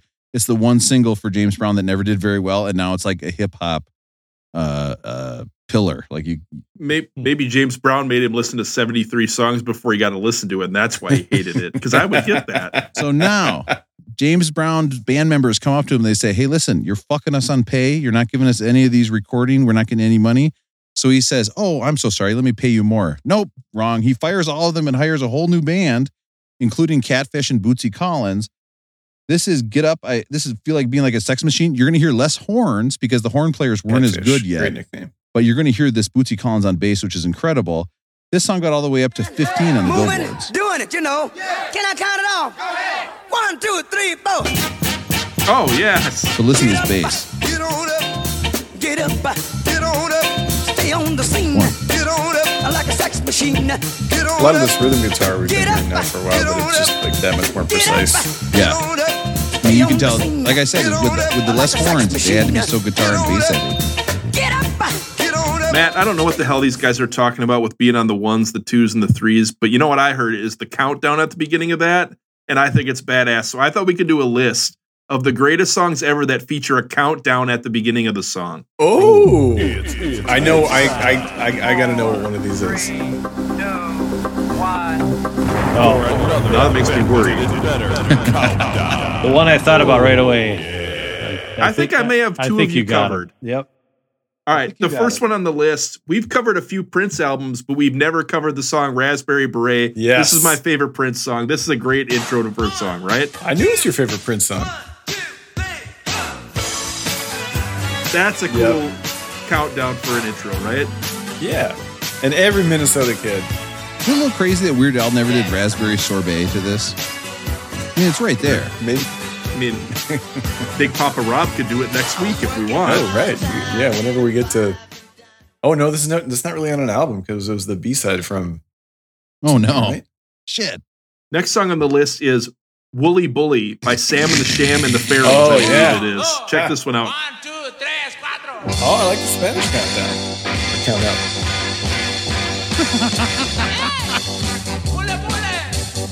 I was singing this just yesterday because we had a bunch of tabbouleh out, and so I kept singing tabbouleh boule over and over, and nobody thought I was funny, so I kept doing it for 10 minutes. I was reading a little bit about that song "Woolly Bully," and so there's a disagreement. Some people think that "Woolly Bully" is an expression to congratulate other people. So I'd be like, "Hey, Rob, you've got a great podcast that no one listens to. Woolly Bully."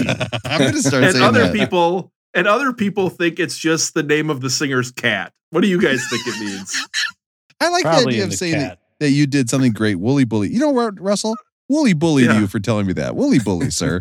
Woolly Bully, guys. Woolly Bully Yeah. on this effort tonight. Yeah, but this is fun. I love it. Woolly bully. Are we going to just let it slide that Rob said he had a bunch of tabbouleh out? Number one, I know he was trying to make a joke, but you got to pick on me about dandelion greens and not going to get on Rob's case about having a bunch of tabbouleh. What are you going to do with a bunch of tabbouleh? That's Yeah, way too much I'm not tabbouleh. fucking eating dandelion greens. Okay, and guess what? I only ate some of that tabbouleh and I threw that shit away. I got extra stuff. I'm not going to the fucking store buying dandelion greens. Get out of here with that shit. He put the rest of it in that diaper when he ate all the candy bars and didn't have any left for the games.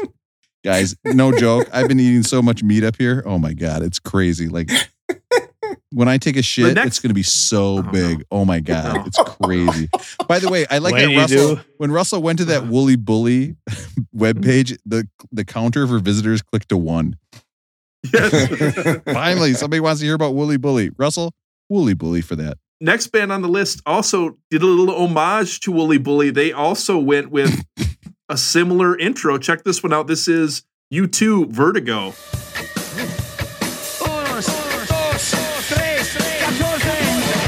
You think that's an homage Yes. to Woolly Oh, they Bully? go to 14. Yes, it actually is, according to songfacts.com. You think Bono? Is this One, on that two, album that they three, pushed 14? everyone's phones? Well, actually, Matt, Without maybe their you know permission? you're a U2 guy, right? No, Some people actually, say that. I do. some- I can't. you don't stand like YouTube. them. Yeah. Is it because you think they get more attention than Pearl Jam and that No, that it's angers because you, or they're what? so pompous that their guitar player calls himself The Edge. Yeah, like how pompous that of an rocks. asshole do you have to be to call yourself the Big Edge? Papa Rob. I would love to be the Edge. I think that's great. You, for Matt, it's more like you, not to. Oh, God damn it! I stopped the podcast for that joke. No Woolly Bully for me. Thank you, sir. Well, if we're going to do one band Matt hates, we got to do one band that Matt loves. And this is Outkast. Hey, ya. Remember this one? This was huge. Oh, yeah. Quick! It's quick. Yep. That's a the 1, great 2, 3. intro to a song, right? So is that a shout out to Woolly Bully as well? I would say this is much more of a shout out to James Brown. If you watch the video, you know they kind of have the live TV kind of thing going on. So I don't know. That I think it's- right. that video is in Just Dance. You know where you hold a controller and you have to do the dance. They have the actual dance from the video. I smoked my kid in that. She didn't even know what was going on. I was like, hell yeah, I know this whole dance. I got this easy. That is the song where they're singing about shake it like a Polaroid picture, right? Absolutely. Yeah. Beyonce's Yep. and Lucy Lou's. Yeah. It turns out Yeah. that Polaroid actually put And out a Baby warning Dolls. after that song came out saying if you shake a Polaroid picture, it could damage the picture. You're not supposed to shake the Polaroid picture. Don't do it. That's all 3 people that still use Polaroid were like, oh, okay, that's good to know. Like, Well, this was back when iTunes came out. This is when Hey Ya came out, Rob. It's not now. Last song on the list. Wait. This is one of my favorite songs. I'm sure, like I'll be judged for this, but I remember at the time loving this. This is the New Radicals. You get what you give. Do you guys remember this song? Yeah, this was a cool song.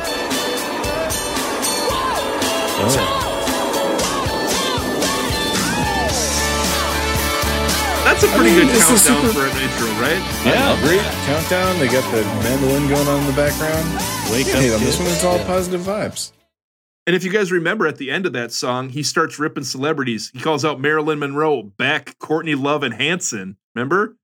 No. Yeah? Huh? no. Yeah? Courtney Love. Does he? Marilyn Manson too, right?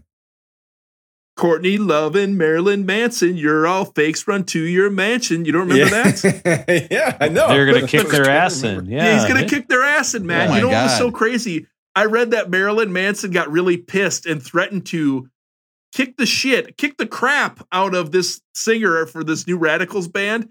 And he wasn't pissed that that he threatened him or whatever on the song. He was pissed that he put him in the same vein as Courtney Love. And he was insulted that he put him in the same vein as Courtney Love. And he's like, don't put me and her in the same Not thing. Hanson. He was fine with Hanson, but it was. He didn't want to be next to Courtney Love. Turns out she's way cooler than he is, so I don't know what he's talking about. You know what that band was? It was a bunch of yaks with mohawks because they were New Radicals. The GNU Radicals. Well, I have a great way to end this list. No, that was a great way. Now that Matt, I know that Matt hates The Edge. I also read about this song by the New Radicals in an interview in Time magazine. The Edge from U2 said that was the song he was most jealous of, Matt. The New Radicals song. Sounds about right. Wow. Sounds about right. Russell, woolly bully for that list. Woolly bully, guys. That was another. Ooh, I like when I get the bells when I do a woolly bully. That was Woolly easily bully a top to 5 you. list. Oh, yeah. Russell, tell them the song you cut out of that list. I also cut out a song by everyone's favorite band. It's Oasis. They played Pretty Fly for a White Guy. Oasis, Pretty Fly for a White Guy. You guys remember this one? Yeah, I remember that song. Oasis. What? Not Oasis, Russell. You dumb shits. You can't play along for anything, can you? Offspring. Pretty Fly for a White Guy. You're gonna have to catch. Guten Gleben, Glauten, Globen. Give it to me, literally baby. thinking you were going to tell me Oasis covered Pretty Fly for a White Guy. There's actually 2 countdowns in Pretty Fly for a White Guy. Woolly bully to you, Russell. So, Russell, did we Woolly mix up bully. Oasis and Offspring one time? Is that the joke you're making? You guys dumb shit co-hosts. You guys should have gone to dental school. Russell, these guys don't listen to the podcast, and I barely listen. I listen in a fog. So, I know. All right. Talking loud and saying nothing. Well, we're almost halfway Talking through. loud. Here we go. This is the level disclaimer. This Is this the new title of our podcast? Are we changing it? Yeah. At least for this episode. Listen to this breakdown here. Stop, fellas, good. I says keep on singing. Keep on singing. Keep on singing. Keep on singing. Keep on singing. So that's still that Bobby Bird whose family adopted him. It was in the Famous Flames and was with him the whole way through. It's crazy. Keep on singing. He's a great hype man. Keep on singing. Well, he was not the same guy as his Keep Cape on Man. singing. Keep on singing. Keep on singing. Keep on Because on the Ed Sullivan Show, if you watch his performance on the Ed Sullivan Show, he did his great Cape act that he does, which I love. What's the Great Cape act? He's singing a song and he breaks down and he goes down to his knees. And there's one guy, all he does, this guy, is he comes out and he puts a cape on him. And he ushers him off the stage. And then James Brown is walking off. He goes, oh. And then James Brown throws off the cape and he runs back and he sings more. And then he breaks down and goes down to his knees. And the cape guy comes back out with a different colored cape and puts it on his back. And James Brown, he walks off. And then he comes back. Not like and he Hulk sings Hogan more. when he's exactly. got It's like you can't. I mean, and to watch him do it is so great because you're just like, oh no, he's so beat up, but he's got to come back and sing. He can't help himself. It's in his bones. He can't. It's so great. Would you guys be willing to reimburse me for 3 of my next dates if I do this on each of them? Or like I run out of energy and then like fall over and then someone comes out and puts a cape on me and I come back to life? Yes. I'd be willing to reimburse you for I'll that. pay. Yep. I'll pay for both those number 4s at McDonald's, Russell. I think that's a great idea. Yep, in for that. Get up, get into it, and get involved. Everybody over there. Just get on up. Everybody right there. Get into it. Everybody right there. Get involved. Have we heard this song 3 times now? No. It's the same song. Just twice? This is a song going out to all those people who are not calling our voicemail. This is one we heard a lot on Public Enemy. Oh, really? Is it? Yeah. The what part? One more time, Aaron. I think Aaron's confused because there is a song called Public Enemy about 12 songs from now that we'll get to in about an hour. No, I'm saying Public Enemy sampled that guitar. You think Public Enemy sampled a song called Public Enemy?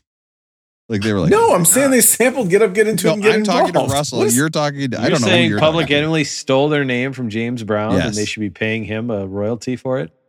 Russell thinks all these songs are the same, so I don't know what's going on. They are. Speaking of Russell working at the shoe store, Soul Power. Oh, listen to this bass by Bootsy. Aaron, can you explain to Russell who Bootsy Collins is? Well, he was geez, you put me on the spot. He was a great bassist. I think he got his start. No, pretty sure he was only like 20 when he joined James Brown's band. No, he was like 17. And then he was eventually the sort of key bassist for Parliament and Funkadelic. And he adopted his stage and public persona after Jimi Hendrix. So his whole voice, as George Clinton told him to like try to sound like Jimi Hendrix. It's so good. Also starred in some great Nike commercials in the aughts, maybe. Soul Power. That makes sense. This is a song, Brother Rap, where he's telling people, hey, you got to rap, and ain't it funky? And they switch in the middle of the song. Listen to this switch here. Live.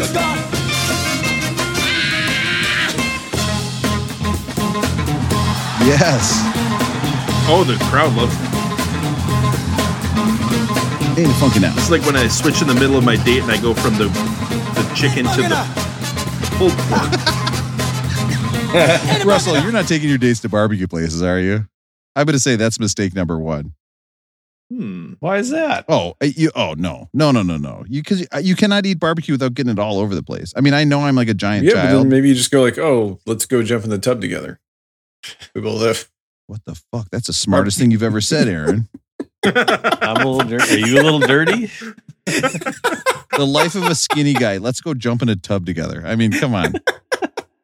I've got these jeans I got to shrink. Yeah, if that doesn't work, you fall over and they come out and put the cape on you and you're back. And it's like it never happened. It's like a reset button on Nintendo. You just hit reset. You start over. The cape is covered in barbecue sauce. You're like, oh, this is a terrible idea. I should not have brought a date to a barbecue place. No, I think you avoid spaghetti. I think you avoid pasta. You avoid barbecue on the first date. I think you go for things like, what don't you spill? It's a good question because maybe dandelion greens. I mean, I don't know. Really spilling that? Still getting stuck in your teeth. Pizza's very spilly. Yeah, I was with Matt. We had pizza the other day of spilling all over the place. But I'm married, so who cares? So you didn't get the tub together? Guys, I'm pretty sure that Matt and Rob can't fit in a tub together. Certain of it. You know what? I'll take that 0% challenge. chance. I'll take that challenge. Yeah. We'll be in Vegas in 5 months. We'll try all it. cross-legged. It would be an interesting science experiment. Is there anything more disappointing than the first time you have sex in water? You're always like, this is going to rock. It's going to be like we're floating around and just having sex like crazy. And then you do it and it's like fucking cardboard. It's just terrible.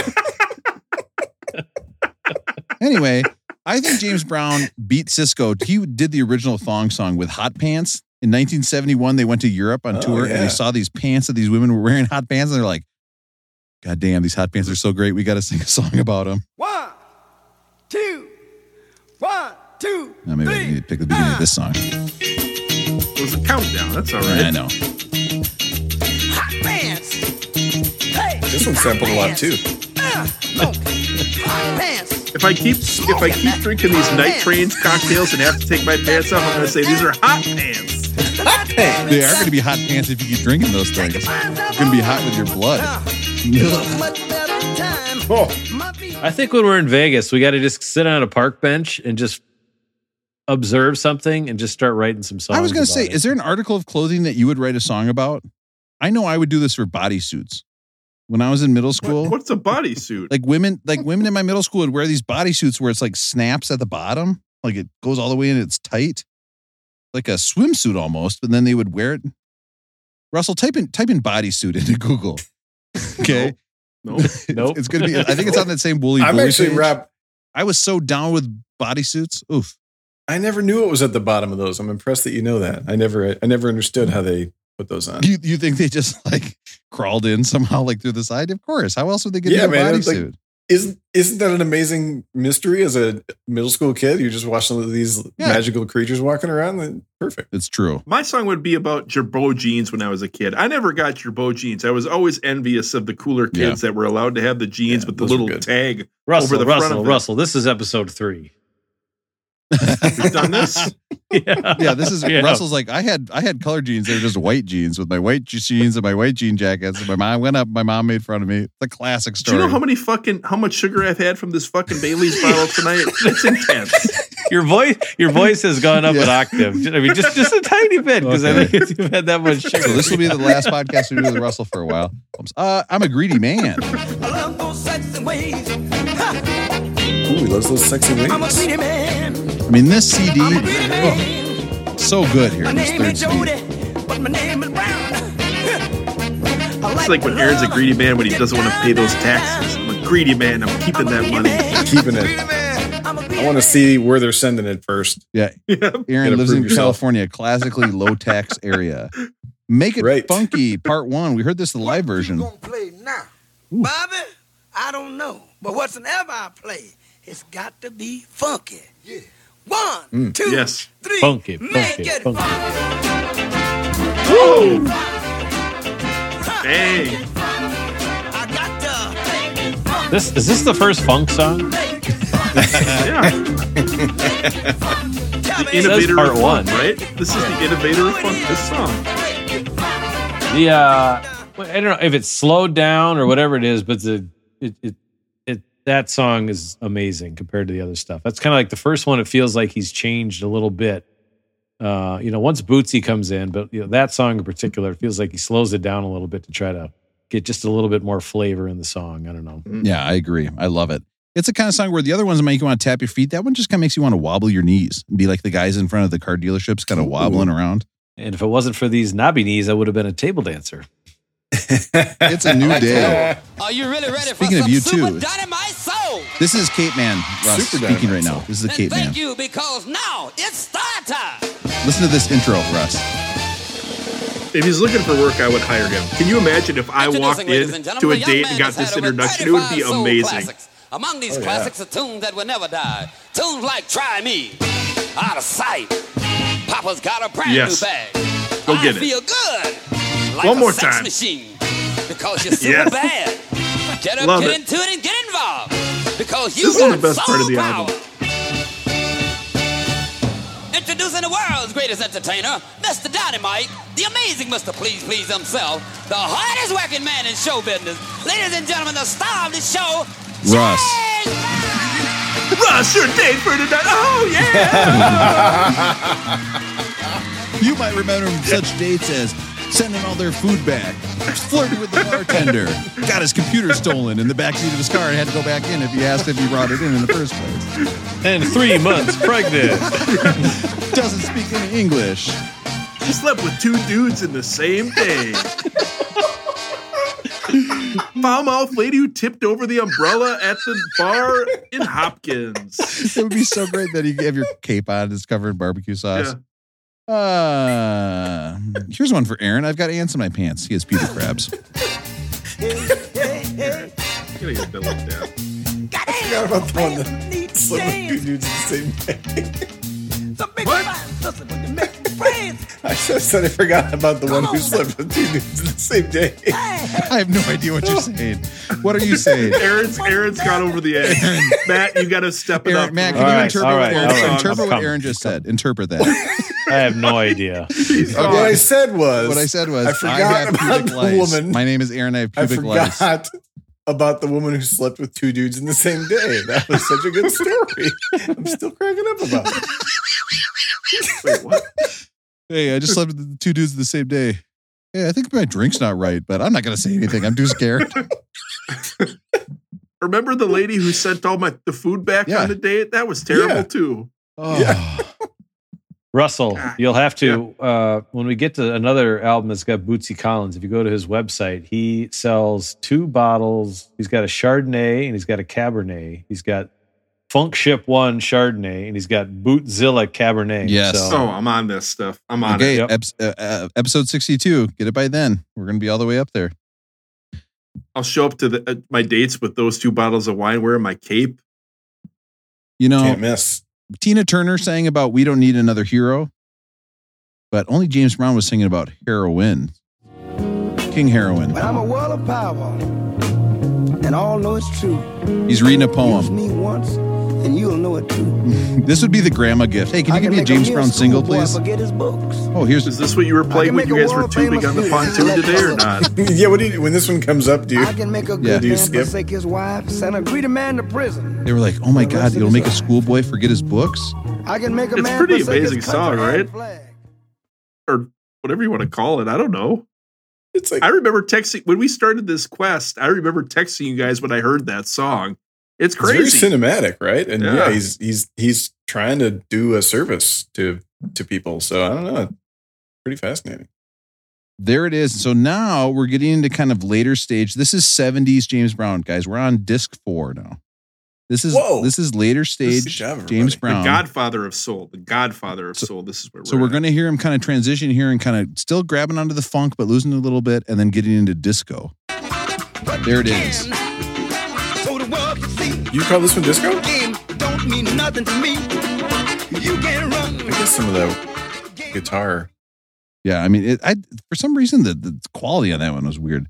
So this is the one that Public Enemy sampled that Aaron was telling us about. This is Public Enemy #1. Maybe you were editing that, Rob, like our last 8 episodes where our quality's been bad, huh? This is James Brown. That can't possibly be my love of fault. people because people. I don't know. There's this referee So much for podcast me. that I've heard is out there, and I've listened to it. Audio quality sounds fantastic. We should check that out. It's all in the editing. And I feel Yeah, he that should edit this. Has been successful. Should look out for his fellow man, his brother. So this is a similar role. song That's to my King job. Heroin, right? Yeah. He just run it. He runs I it know right when I was a back. kid, Okay. If it works see, I was going once. to be a preacher. But he's talking about that lice because it's called Pubic Enemy. That might be a joke we've heard before as well. Pubic. Shit. That's from episode 8. Get on the good foot. Get past the people, get past This the song. good men. This is when Aaron has issues with his gout, right, Yes. Rob? Shit, that was a great I joke. gotta get on the good foot. I've been eating too many fish. Chicken livers. Too much. Gotta get on my good Too many foot. beer and sardines. You had sardines with your dandelion greens, you fucking idiot. You're gonna get gout again. I didn't have any sardines. I should. They would have been better if I had. Oh shit! What were you? You were just saying something about sardines, weren't you? Did I? Guys, I'm in a car. Do I have the engine running? I don't know. Uh-oh. You're not in the garage, are you? I said something about anchovies when I was talking about dandelion greens. Oh, I got a bag of my own. Holy, that Now, baby, stop. 72. kind of a shocker. All that gambling. 3 on the R&B, 44 on the Billboard. No Listen to this. backstabbing. What year did you say this was from? 72. Okay. Take care of all of my good stuff. This is where Tower of Power came from then. You know how to go. All this like sort of next big band funk. Kind of Yeah. I feel like I got a bag of my own is when Aaron goes to buy groceries and they're going to give him a plastic bag. He's like, no, I've got this felt bag of my own. That does happen. We have several reusable bags in the house. How do you remember to bring the bags in, Aaron? What's your tip for remembering the reusable bags? I don't have a tip because I forgot them many times. I know. But now it's You got part the- of the. You got the plastic ones drove by the ocean. It's right. Fuck you, turtles. Throws them in there. Oh Hey, no! Aaron, don't worry. There's no way your wife's making it to the end of this one. You can tell Yeah, us. tell us, Aaron. You can tell us, Aaron. Where'd those plastic bags go? I either forget the bags in the house or I forget them like in the car. You know what I mean? Like I never put them from Yeah. the car back to the car. Like there's always a problem with that. Yeah, I've had that, but I don't have a tip. It just eventually enough repetition. It finally took. Well, I you know forgot what it for a happens is long that time. eventually you need to buy enough reusable bags there where you just have thousands of them and they're all over, like some in your car and some Yeah. in your residence, and you're like, shit, man, too many bags. Doing it to death. So this recording is actually credited to Fred Weasley and the JBs. The JBs actually kind of came back to him during this, and this got to #1 on the R&B charts, 22 on the Billboard. But Maceo had come back here after attempting to be a band leader. You want to do it again? You want to do it again? Yeah, let's go on back. Gotta take you high. Oh, this is different. Yeah. You want to listen to a couple great CDs if you like this sound. You remember when my Jeep got stolen? 2 of the CDs are in there were the JBs. Just the CD called the JBs. And it was a bunch of these songs together. So good. Now, all right. I'm gonna get that fella with the little horn over there. You know, James Horn on me. Kind of late JB stuff. It's grooving. I Brad, love get it. it. Take us higher. Take us higher. All right. Now you might be thinking to yourself, what song did En Vogue sample? Okay. Or King Kunta by, shit. I knew I was going to. Kendrick. Yeah, by Kendrick Lamar. Kendrick Lamar. The Payback. Oh yeah, I can hear that. Do you hear it, Aaron? Yep.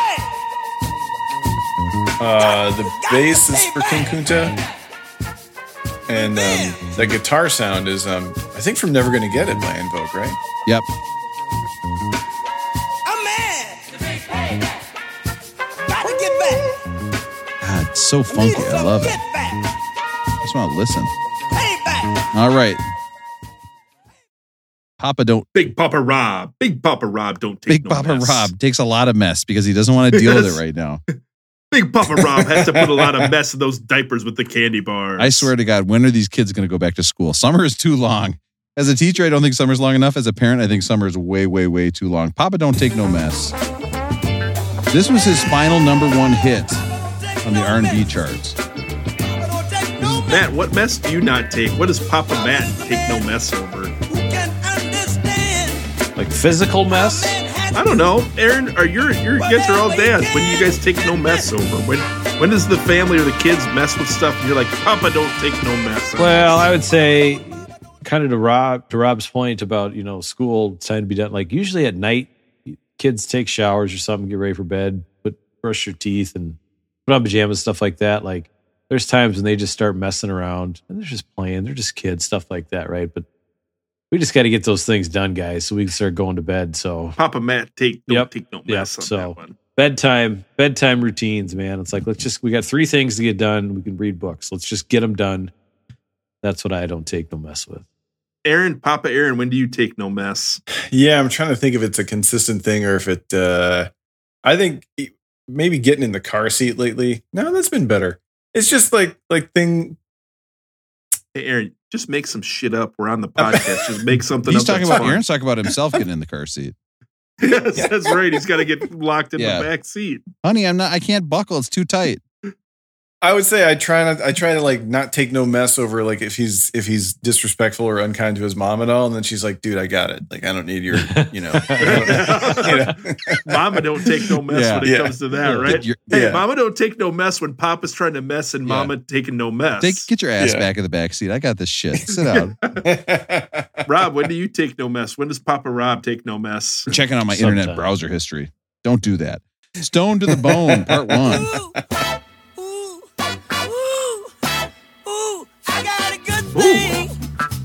He's got a good thing going here. Is that a little wah-wah going on? Or absolutely. It is, right? It sounds like some of the guitar on the Bob Marley records. You're going to hear a ton of wah-wah coming up because we're all the way up to 1973. My Thing. One on the R&B chart. This is an amazing compilation. I know it's way too long. It shouldn't be on the list, but this is fantastic. I never got tired of it. I just felt because I would have to stop and go somewhere else. I'd like have it on in the house, and then go get in the car and put it on in the car, or like come out on the bike. And it just felt like I was grooving all day long. Like, and the groove was evolving a little bit. Felt like James Brown was like serenading my day. Your day is easier when you're kind of walking with this funky beat. I love it. If we were thinking of the funkiest president, who would you pick? Millard Fillmore. Let's go with Taft. Taft is a big man. Yep. How about Gerald Ford? Gerald Ford, funky president. This song, by the way, sampled by Fuck the Police, Eric B. for President, Fight the Power, Summertime by Will Smith, Hip Hop Hooray by OPP. And there's some Parliament here or what, Aaron? Can you hear Parliament? Yeah. Right. I mean, I can hear the hip hop hooray. It goes up. You can hear it, man? Yeah, oh yeah. It's like they said in that documentary, they said, a break for James Brown might be just a couple seconds, but on a hip hop song, we could extend that up to 5 minutes. It's just so funky. Hot. I Need to Be Loved. Same riff as Fame. This morning I woke up all in heat. Wow. Oh, yeah. Oh, whoa, you're right. Because the guitar player in his band was the same guy that did Fame with David Bowie. So he's like, hey, I got this guitar riff for you. It's just literally exactly the same. Yeah, it is. And again, you kind of can sense this is kind of the decline of James Brown here because now we're all the way up to 76. Although this got up to 45 on the Billboard. Get up off of that thing. However, you know who wrote this song technically, Russell? His wife and kids. You want to know why? Because he took too much meth. Yeah, he did not. He took too much mess. He did not. Papa took a bunch of mess on who's going to write the lyrics. Yeah, he did not feel good after not paying his taxes. So he decided that his wife and kids were writing the song, which I think is the greatest. That's the greatest. Could scheme. you imagine if Rob started taking a bunch of mess from his wife and kids and they started writing the parodies every week? It'd be in an English accent, wouldn't they? Oh, yeah. Papa. Oh. Get up off of that. They would thing. come with pieces of cake that are way too small. Listen to this. This is so funky right here.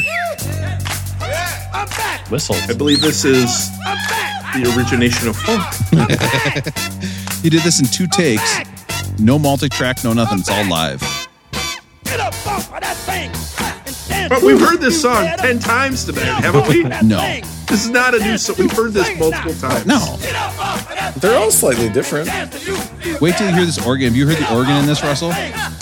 I feel like you guys are gaslighting me right now. We've heard Listen this to this. song numerous times and you act like it's different. Listen to this thing crawling down low. Listen to that, Russell. I'm not saying it's not badass or there's not a slight difference, but no other album we've listened to could they pull off, hey, we're going to give you the same song and have it be a little bit different. Yeah, it could. Every band, we realize now every band does that. Ramones did that. Well, the Ramones, Yeah. but that's it. Yeah. That album was Rolling Groan. Or wait, bro. No, Or what? please. I can't think about that. My mind is actually shot right now, believe it or It not. was too high on the list. So that means the number was too small. You wanted to be a higher number, so it'd be lower on the list. Body Heat. This was his absolute last top 100 until a very special song coming up in 1985. This is 76. Didn't have another top 100 until 1985. You can hear the disco coming in, though, here, big time. I hear Bill in the guitar. All these things where he's yelling payback, were they from the movie soundtrack for Payback? Yeah. Some of these do definitely sound like blaxploitation, cinema. There was sounds. one song that he was supposed to do for a blaxploitation film, and they said, "Oh no, that's just the same old James Brown." And so he said, "Well, fuck this! I'm going to release it as an album," and it did well. And he was like, "Yeah, see, I still fucking got it." Yeah. They were kind of the Russell running the movie of like, "This is the same shit over and over." So the first song started in 56. 50, okay. The last song I'm going to play for you is 85, although the last real hit on this CD is a 76. Actually, 84 is the last song on this CD. So, I mean, this is pretty crazy, right? What is that, 19-year over this? Oh. And just like this car, when I've been sitting in for 2 hours now, it's too funky in here.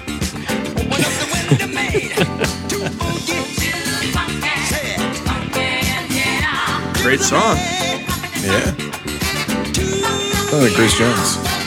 And then if you take Payback and you make it into a disco song, it's Rap Payback. Rap payback. Ooh, interesting. Oh, yeah. I kind of like this disco James Brown. Pretty dancey. I mean, I think James Brown was always a guy who relied on having some of the best musicians in his band, right? And I think when they stop working for him, you can kind of hear there's a decline. But Or he pivots. yeah, he does. I don't know. Is this a decline because I don't know the song, or is it a pivot like Matt said? That's a great point. Yeah, I think it's a pivot. I think disco, gets a bad rap in a lot of ways, but a lot of it's good danceable music, and it probably made business sense for him to pivot toward that sound. Here we have finally on the album we have Unity Part 1 with Africa Bambaataa, 84. Right, which would have been a big deal for him to sort of co-sign hip hop at the time. Yeah, absolutely. Or maybe it was a big deal for both of them because he needed the publicity. But It's wild to hear him with the drum machine, though, isn't it? yeah, Yeah. You think back an hour ago and we were listening to like doo-wop songs or whatever it was at the beginning. Ow.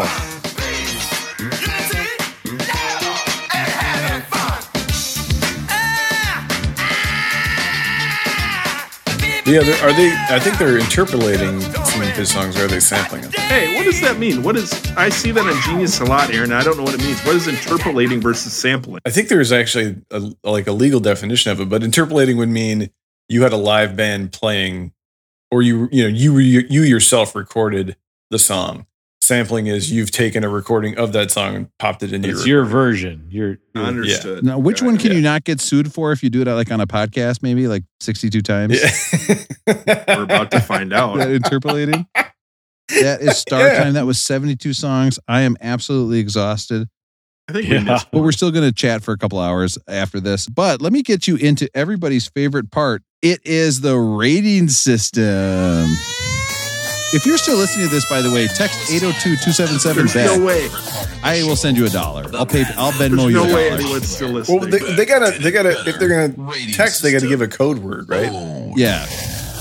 The code is Aaron's pubic lice. Aaron's pubic lice. Hashtag Aaron's pubic lice. I will Venmo you $1 if you're listening. That's not right. Not a good idea. What? I don't like that one. Well, maybe he's had issues before. You don't know. It gets a little real sometimes on this podcast. I would love to have been with so many people that I got pubic lice. Like, I think that's a real mark of like, hey, you're not only are you slapping it, not only notching the bedpost. You're getting it done, but you're getting it done with somebody with some hair down there. You know what I mean? You're Velcroing up. There's some hooks. There's some loops. Things are transferring back and forth. That's what I'm talking about. Respect yourself, Aaron. Okay. Listen, this is the rating system. It's everybody's favorite, popular, and patented. Okay. And I could sue you if you actually talk about it. So let's get into our rating system. Is this album, this is a 60. Oh my God. This is 54. Okay. Is this rolling well toned? That means it's perfectly 54. Ooh, we love it. It's great. Is this a rolling groan? Now, what a rolling groan means is this album was not very good. It should not have been a 54. It should be lower on the list. And I know what you're thinking. Lower on the list? Oh, a lower number. No, it's a bigger number, a greater number, if you will. Go up. Unless you're on the website, then it is going down. No, actually, it's going up if it would be worse. That's a rolling groan. Or is this a rolling piece of shit bone? Rolling bone. I'm out of breath. This car is so hot. I think there's seriously a problem here. Rolling bone means that this should be higher. We should have done this already. Maybe even as the top 5. Can you imagine if one of our top 5 podcasts were just listening to 72 songs? We'd have been like, fuck this shit. We quit. Not as good as we are now, and we're so funny. Oh my God, we're so funny now. It's crazy. So is this a rolling well-toned, a rolling bone, or a rolling groan? Russell, I'll start with you. What do you think? This is the final ranking we're doing? Oh my God. Are you fucking serious? I'm just hoping you pass out in that car. Oh. Okay. We're supposed to rank the album like on the system. Is that what's happening? Okay, yes. The joke was funny the first time. Oh, all right. You know what? Actually, I really enjoyed it. Bully for saying it a second time. I got to give it up for somebody who goes back to the joke over and over. It's the James Brown of jokes. You just repackage it, you're set. Hey, Rob, woolly bully, my friend. Woolly bully to you. Guys, I love the music on this. I thought it was fantastic. There were so many good songs. I said this earlier. I think you could take a lot of songs from this compilation, put them on the other albums we've listened to, and I think they'd be very good songs in almost everything we've listened to. But it's just this has no business being on the list. You can't compare an album that a band Bob Dylan made in a couple days or someone made in a few months and compare it to this guy's whole career. So this is Rolling Bone. No, this is a rolling groan. Rolling bone means it's Rolling Groan. It's too high on the list. It shouldn't be on the list. This is bullshit. It shouldn't be on the list. It pisses me off that I've had to listen to these 75 songs twice. Rolling Stone owes us an apology. I don't know who the idiot over there that's working there must have been a dental school dropout or something. Oh my God. But they screwed this up. This should not be on the list. They got to find another way to honor James Brown. It shouldn't be on this list. Rolling Groan. The person did say to me, "Oh, I listened to the last episode. I didn't hear an apology." And I was like, "Oh yeah, no, it's going to be on the next one." And then I was like, "It's not really that great of an apology. It's actually a 2-hour long of just one person making fun of dentists." So that's great. Matt, what do you think? Rolling Bone, Rolling Well-Toned, or Rolling Groan? I'm going to go with Russell and say it's Rolling Groaned. I think James Brown was made for LPs, singles, radio, going from there. He's not made for albums, if you will. And again, the whole thing it's a 30-year span of his music kind of a deal. But I don't know. It just the music itself, it all feels like James Brown is this great front man. He's probably great live. But everything, it just feels like it was made and produced to sell records, and again, that's kind of the point of it all. But without any heart and mind, I don't know. It was just it felt very fakey to just try to get stuff out, whatever was popular at the time, and try to capture that, as opposed to being what was kind of coming from his soul, if you will. Isn't he the godfather of soul? Well, that was the shoe store but Russell worked at. But he was a businessman. I mean, he grew up with nothing. But that's too, the right? thing, you know. And So I'm not wasn't faulting him, but I don't want to fault him for that. But it was doesn't like have to move you though. Yeah, yeah. He was a businessman, and he did great at it, and you know, he adapted to whatever was popular at the times. Let's be very clear. We're not mad at James Brown. These songs kick ass. They rock. Right. Even his later ones Yes. rock. The guys who made the list at Rolling Stone are fucking morons, right? That's what you're saying.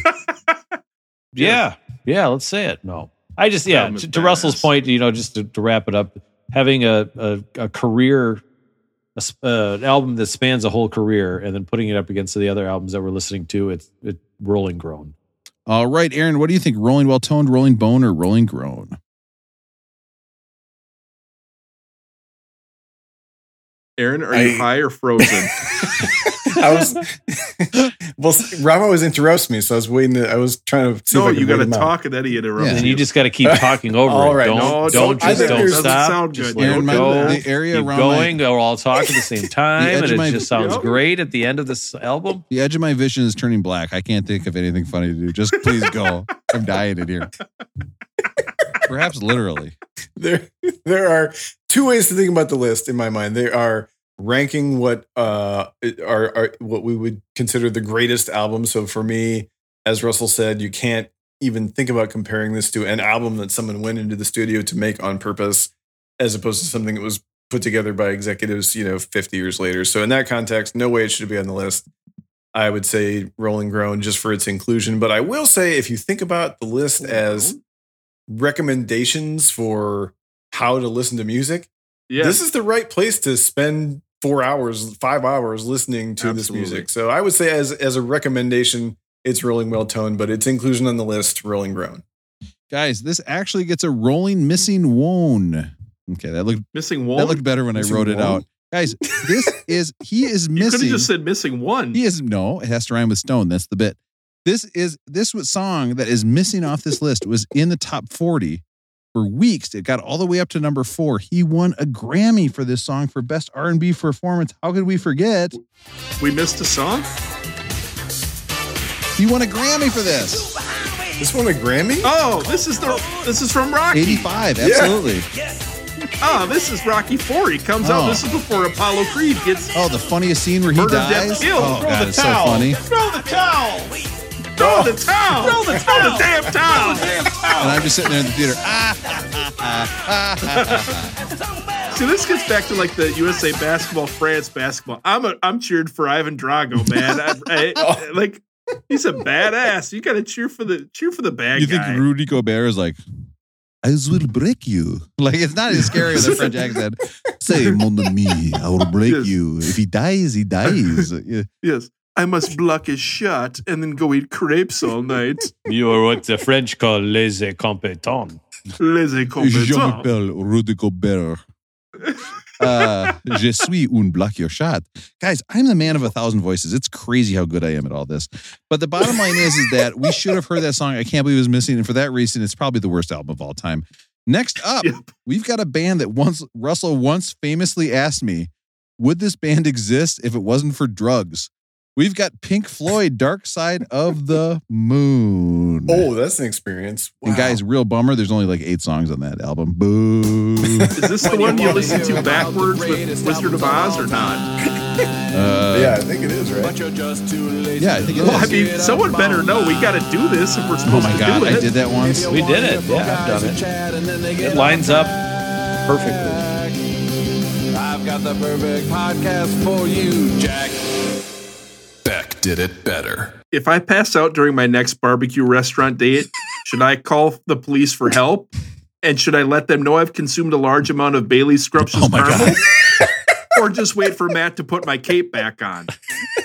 Can you Wait hold for the it? cape. Can you hold up your glass, Russell? Let's see what's left. Well, no, I'm drinking wine. No. Oh I no. have this glass too. I got this one. I'm trying to think of what. What's in there? That's the one I told you guys. It was the night train that I had to adapt because I didn't have the proper ingredients. Yeah. Russell, do you hate yourself? I mean, what's going on? I would, you know what song I would pick to best describe you drinking that, like you after drinking that drink? Let's all pick a song off this album. Night Train. Let's all pick a song off this album to best describe Russell after drinking this drink. I think it might be Cold Sweat. I was going to say Cold Sweat. I think I Got the Feeling would be a good one. I think he's going to have his own bag. He's got his own bag. Yeah, colostomy bag. Hopefully my next date will try it out and it'll be Licking Stick. That will be the one that ends it, right?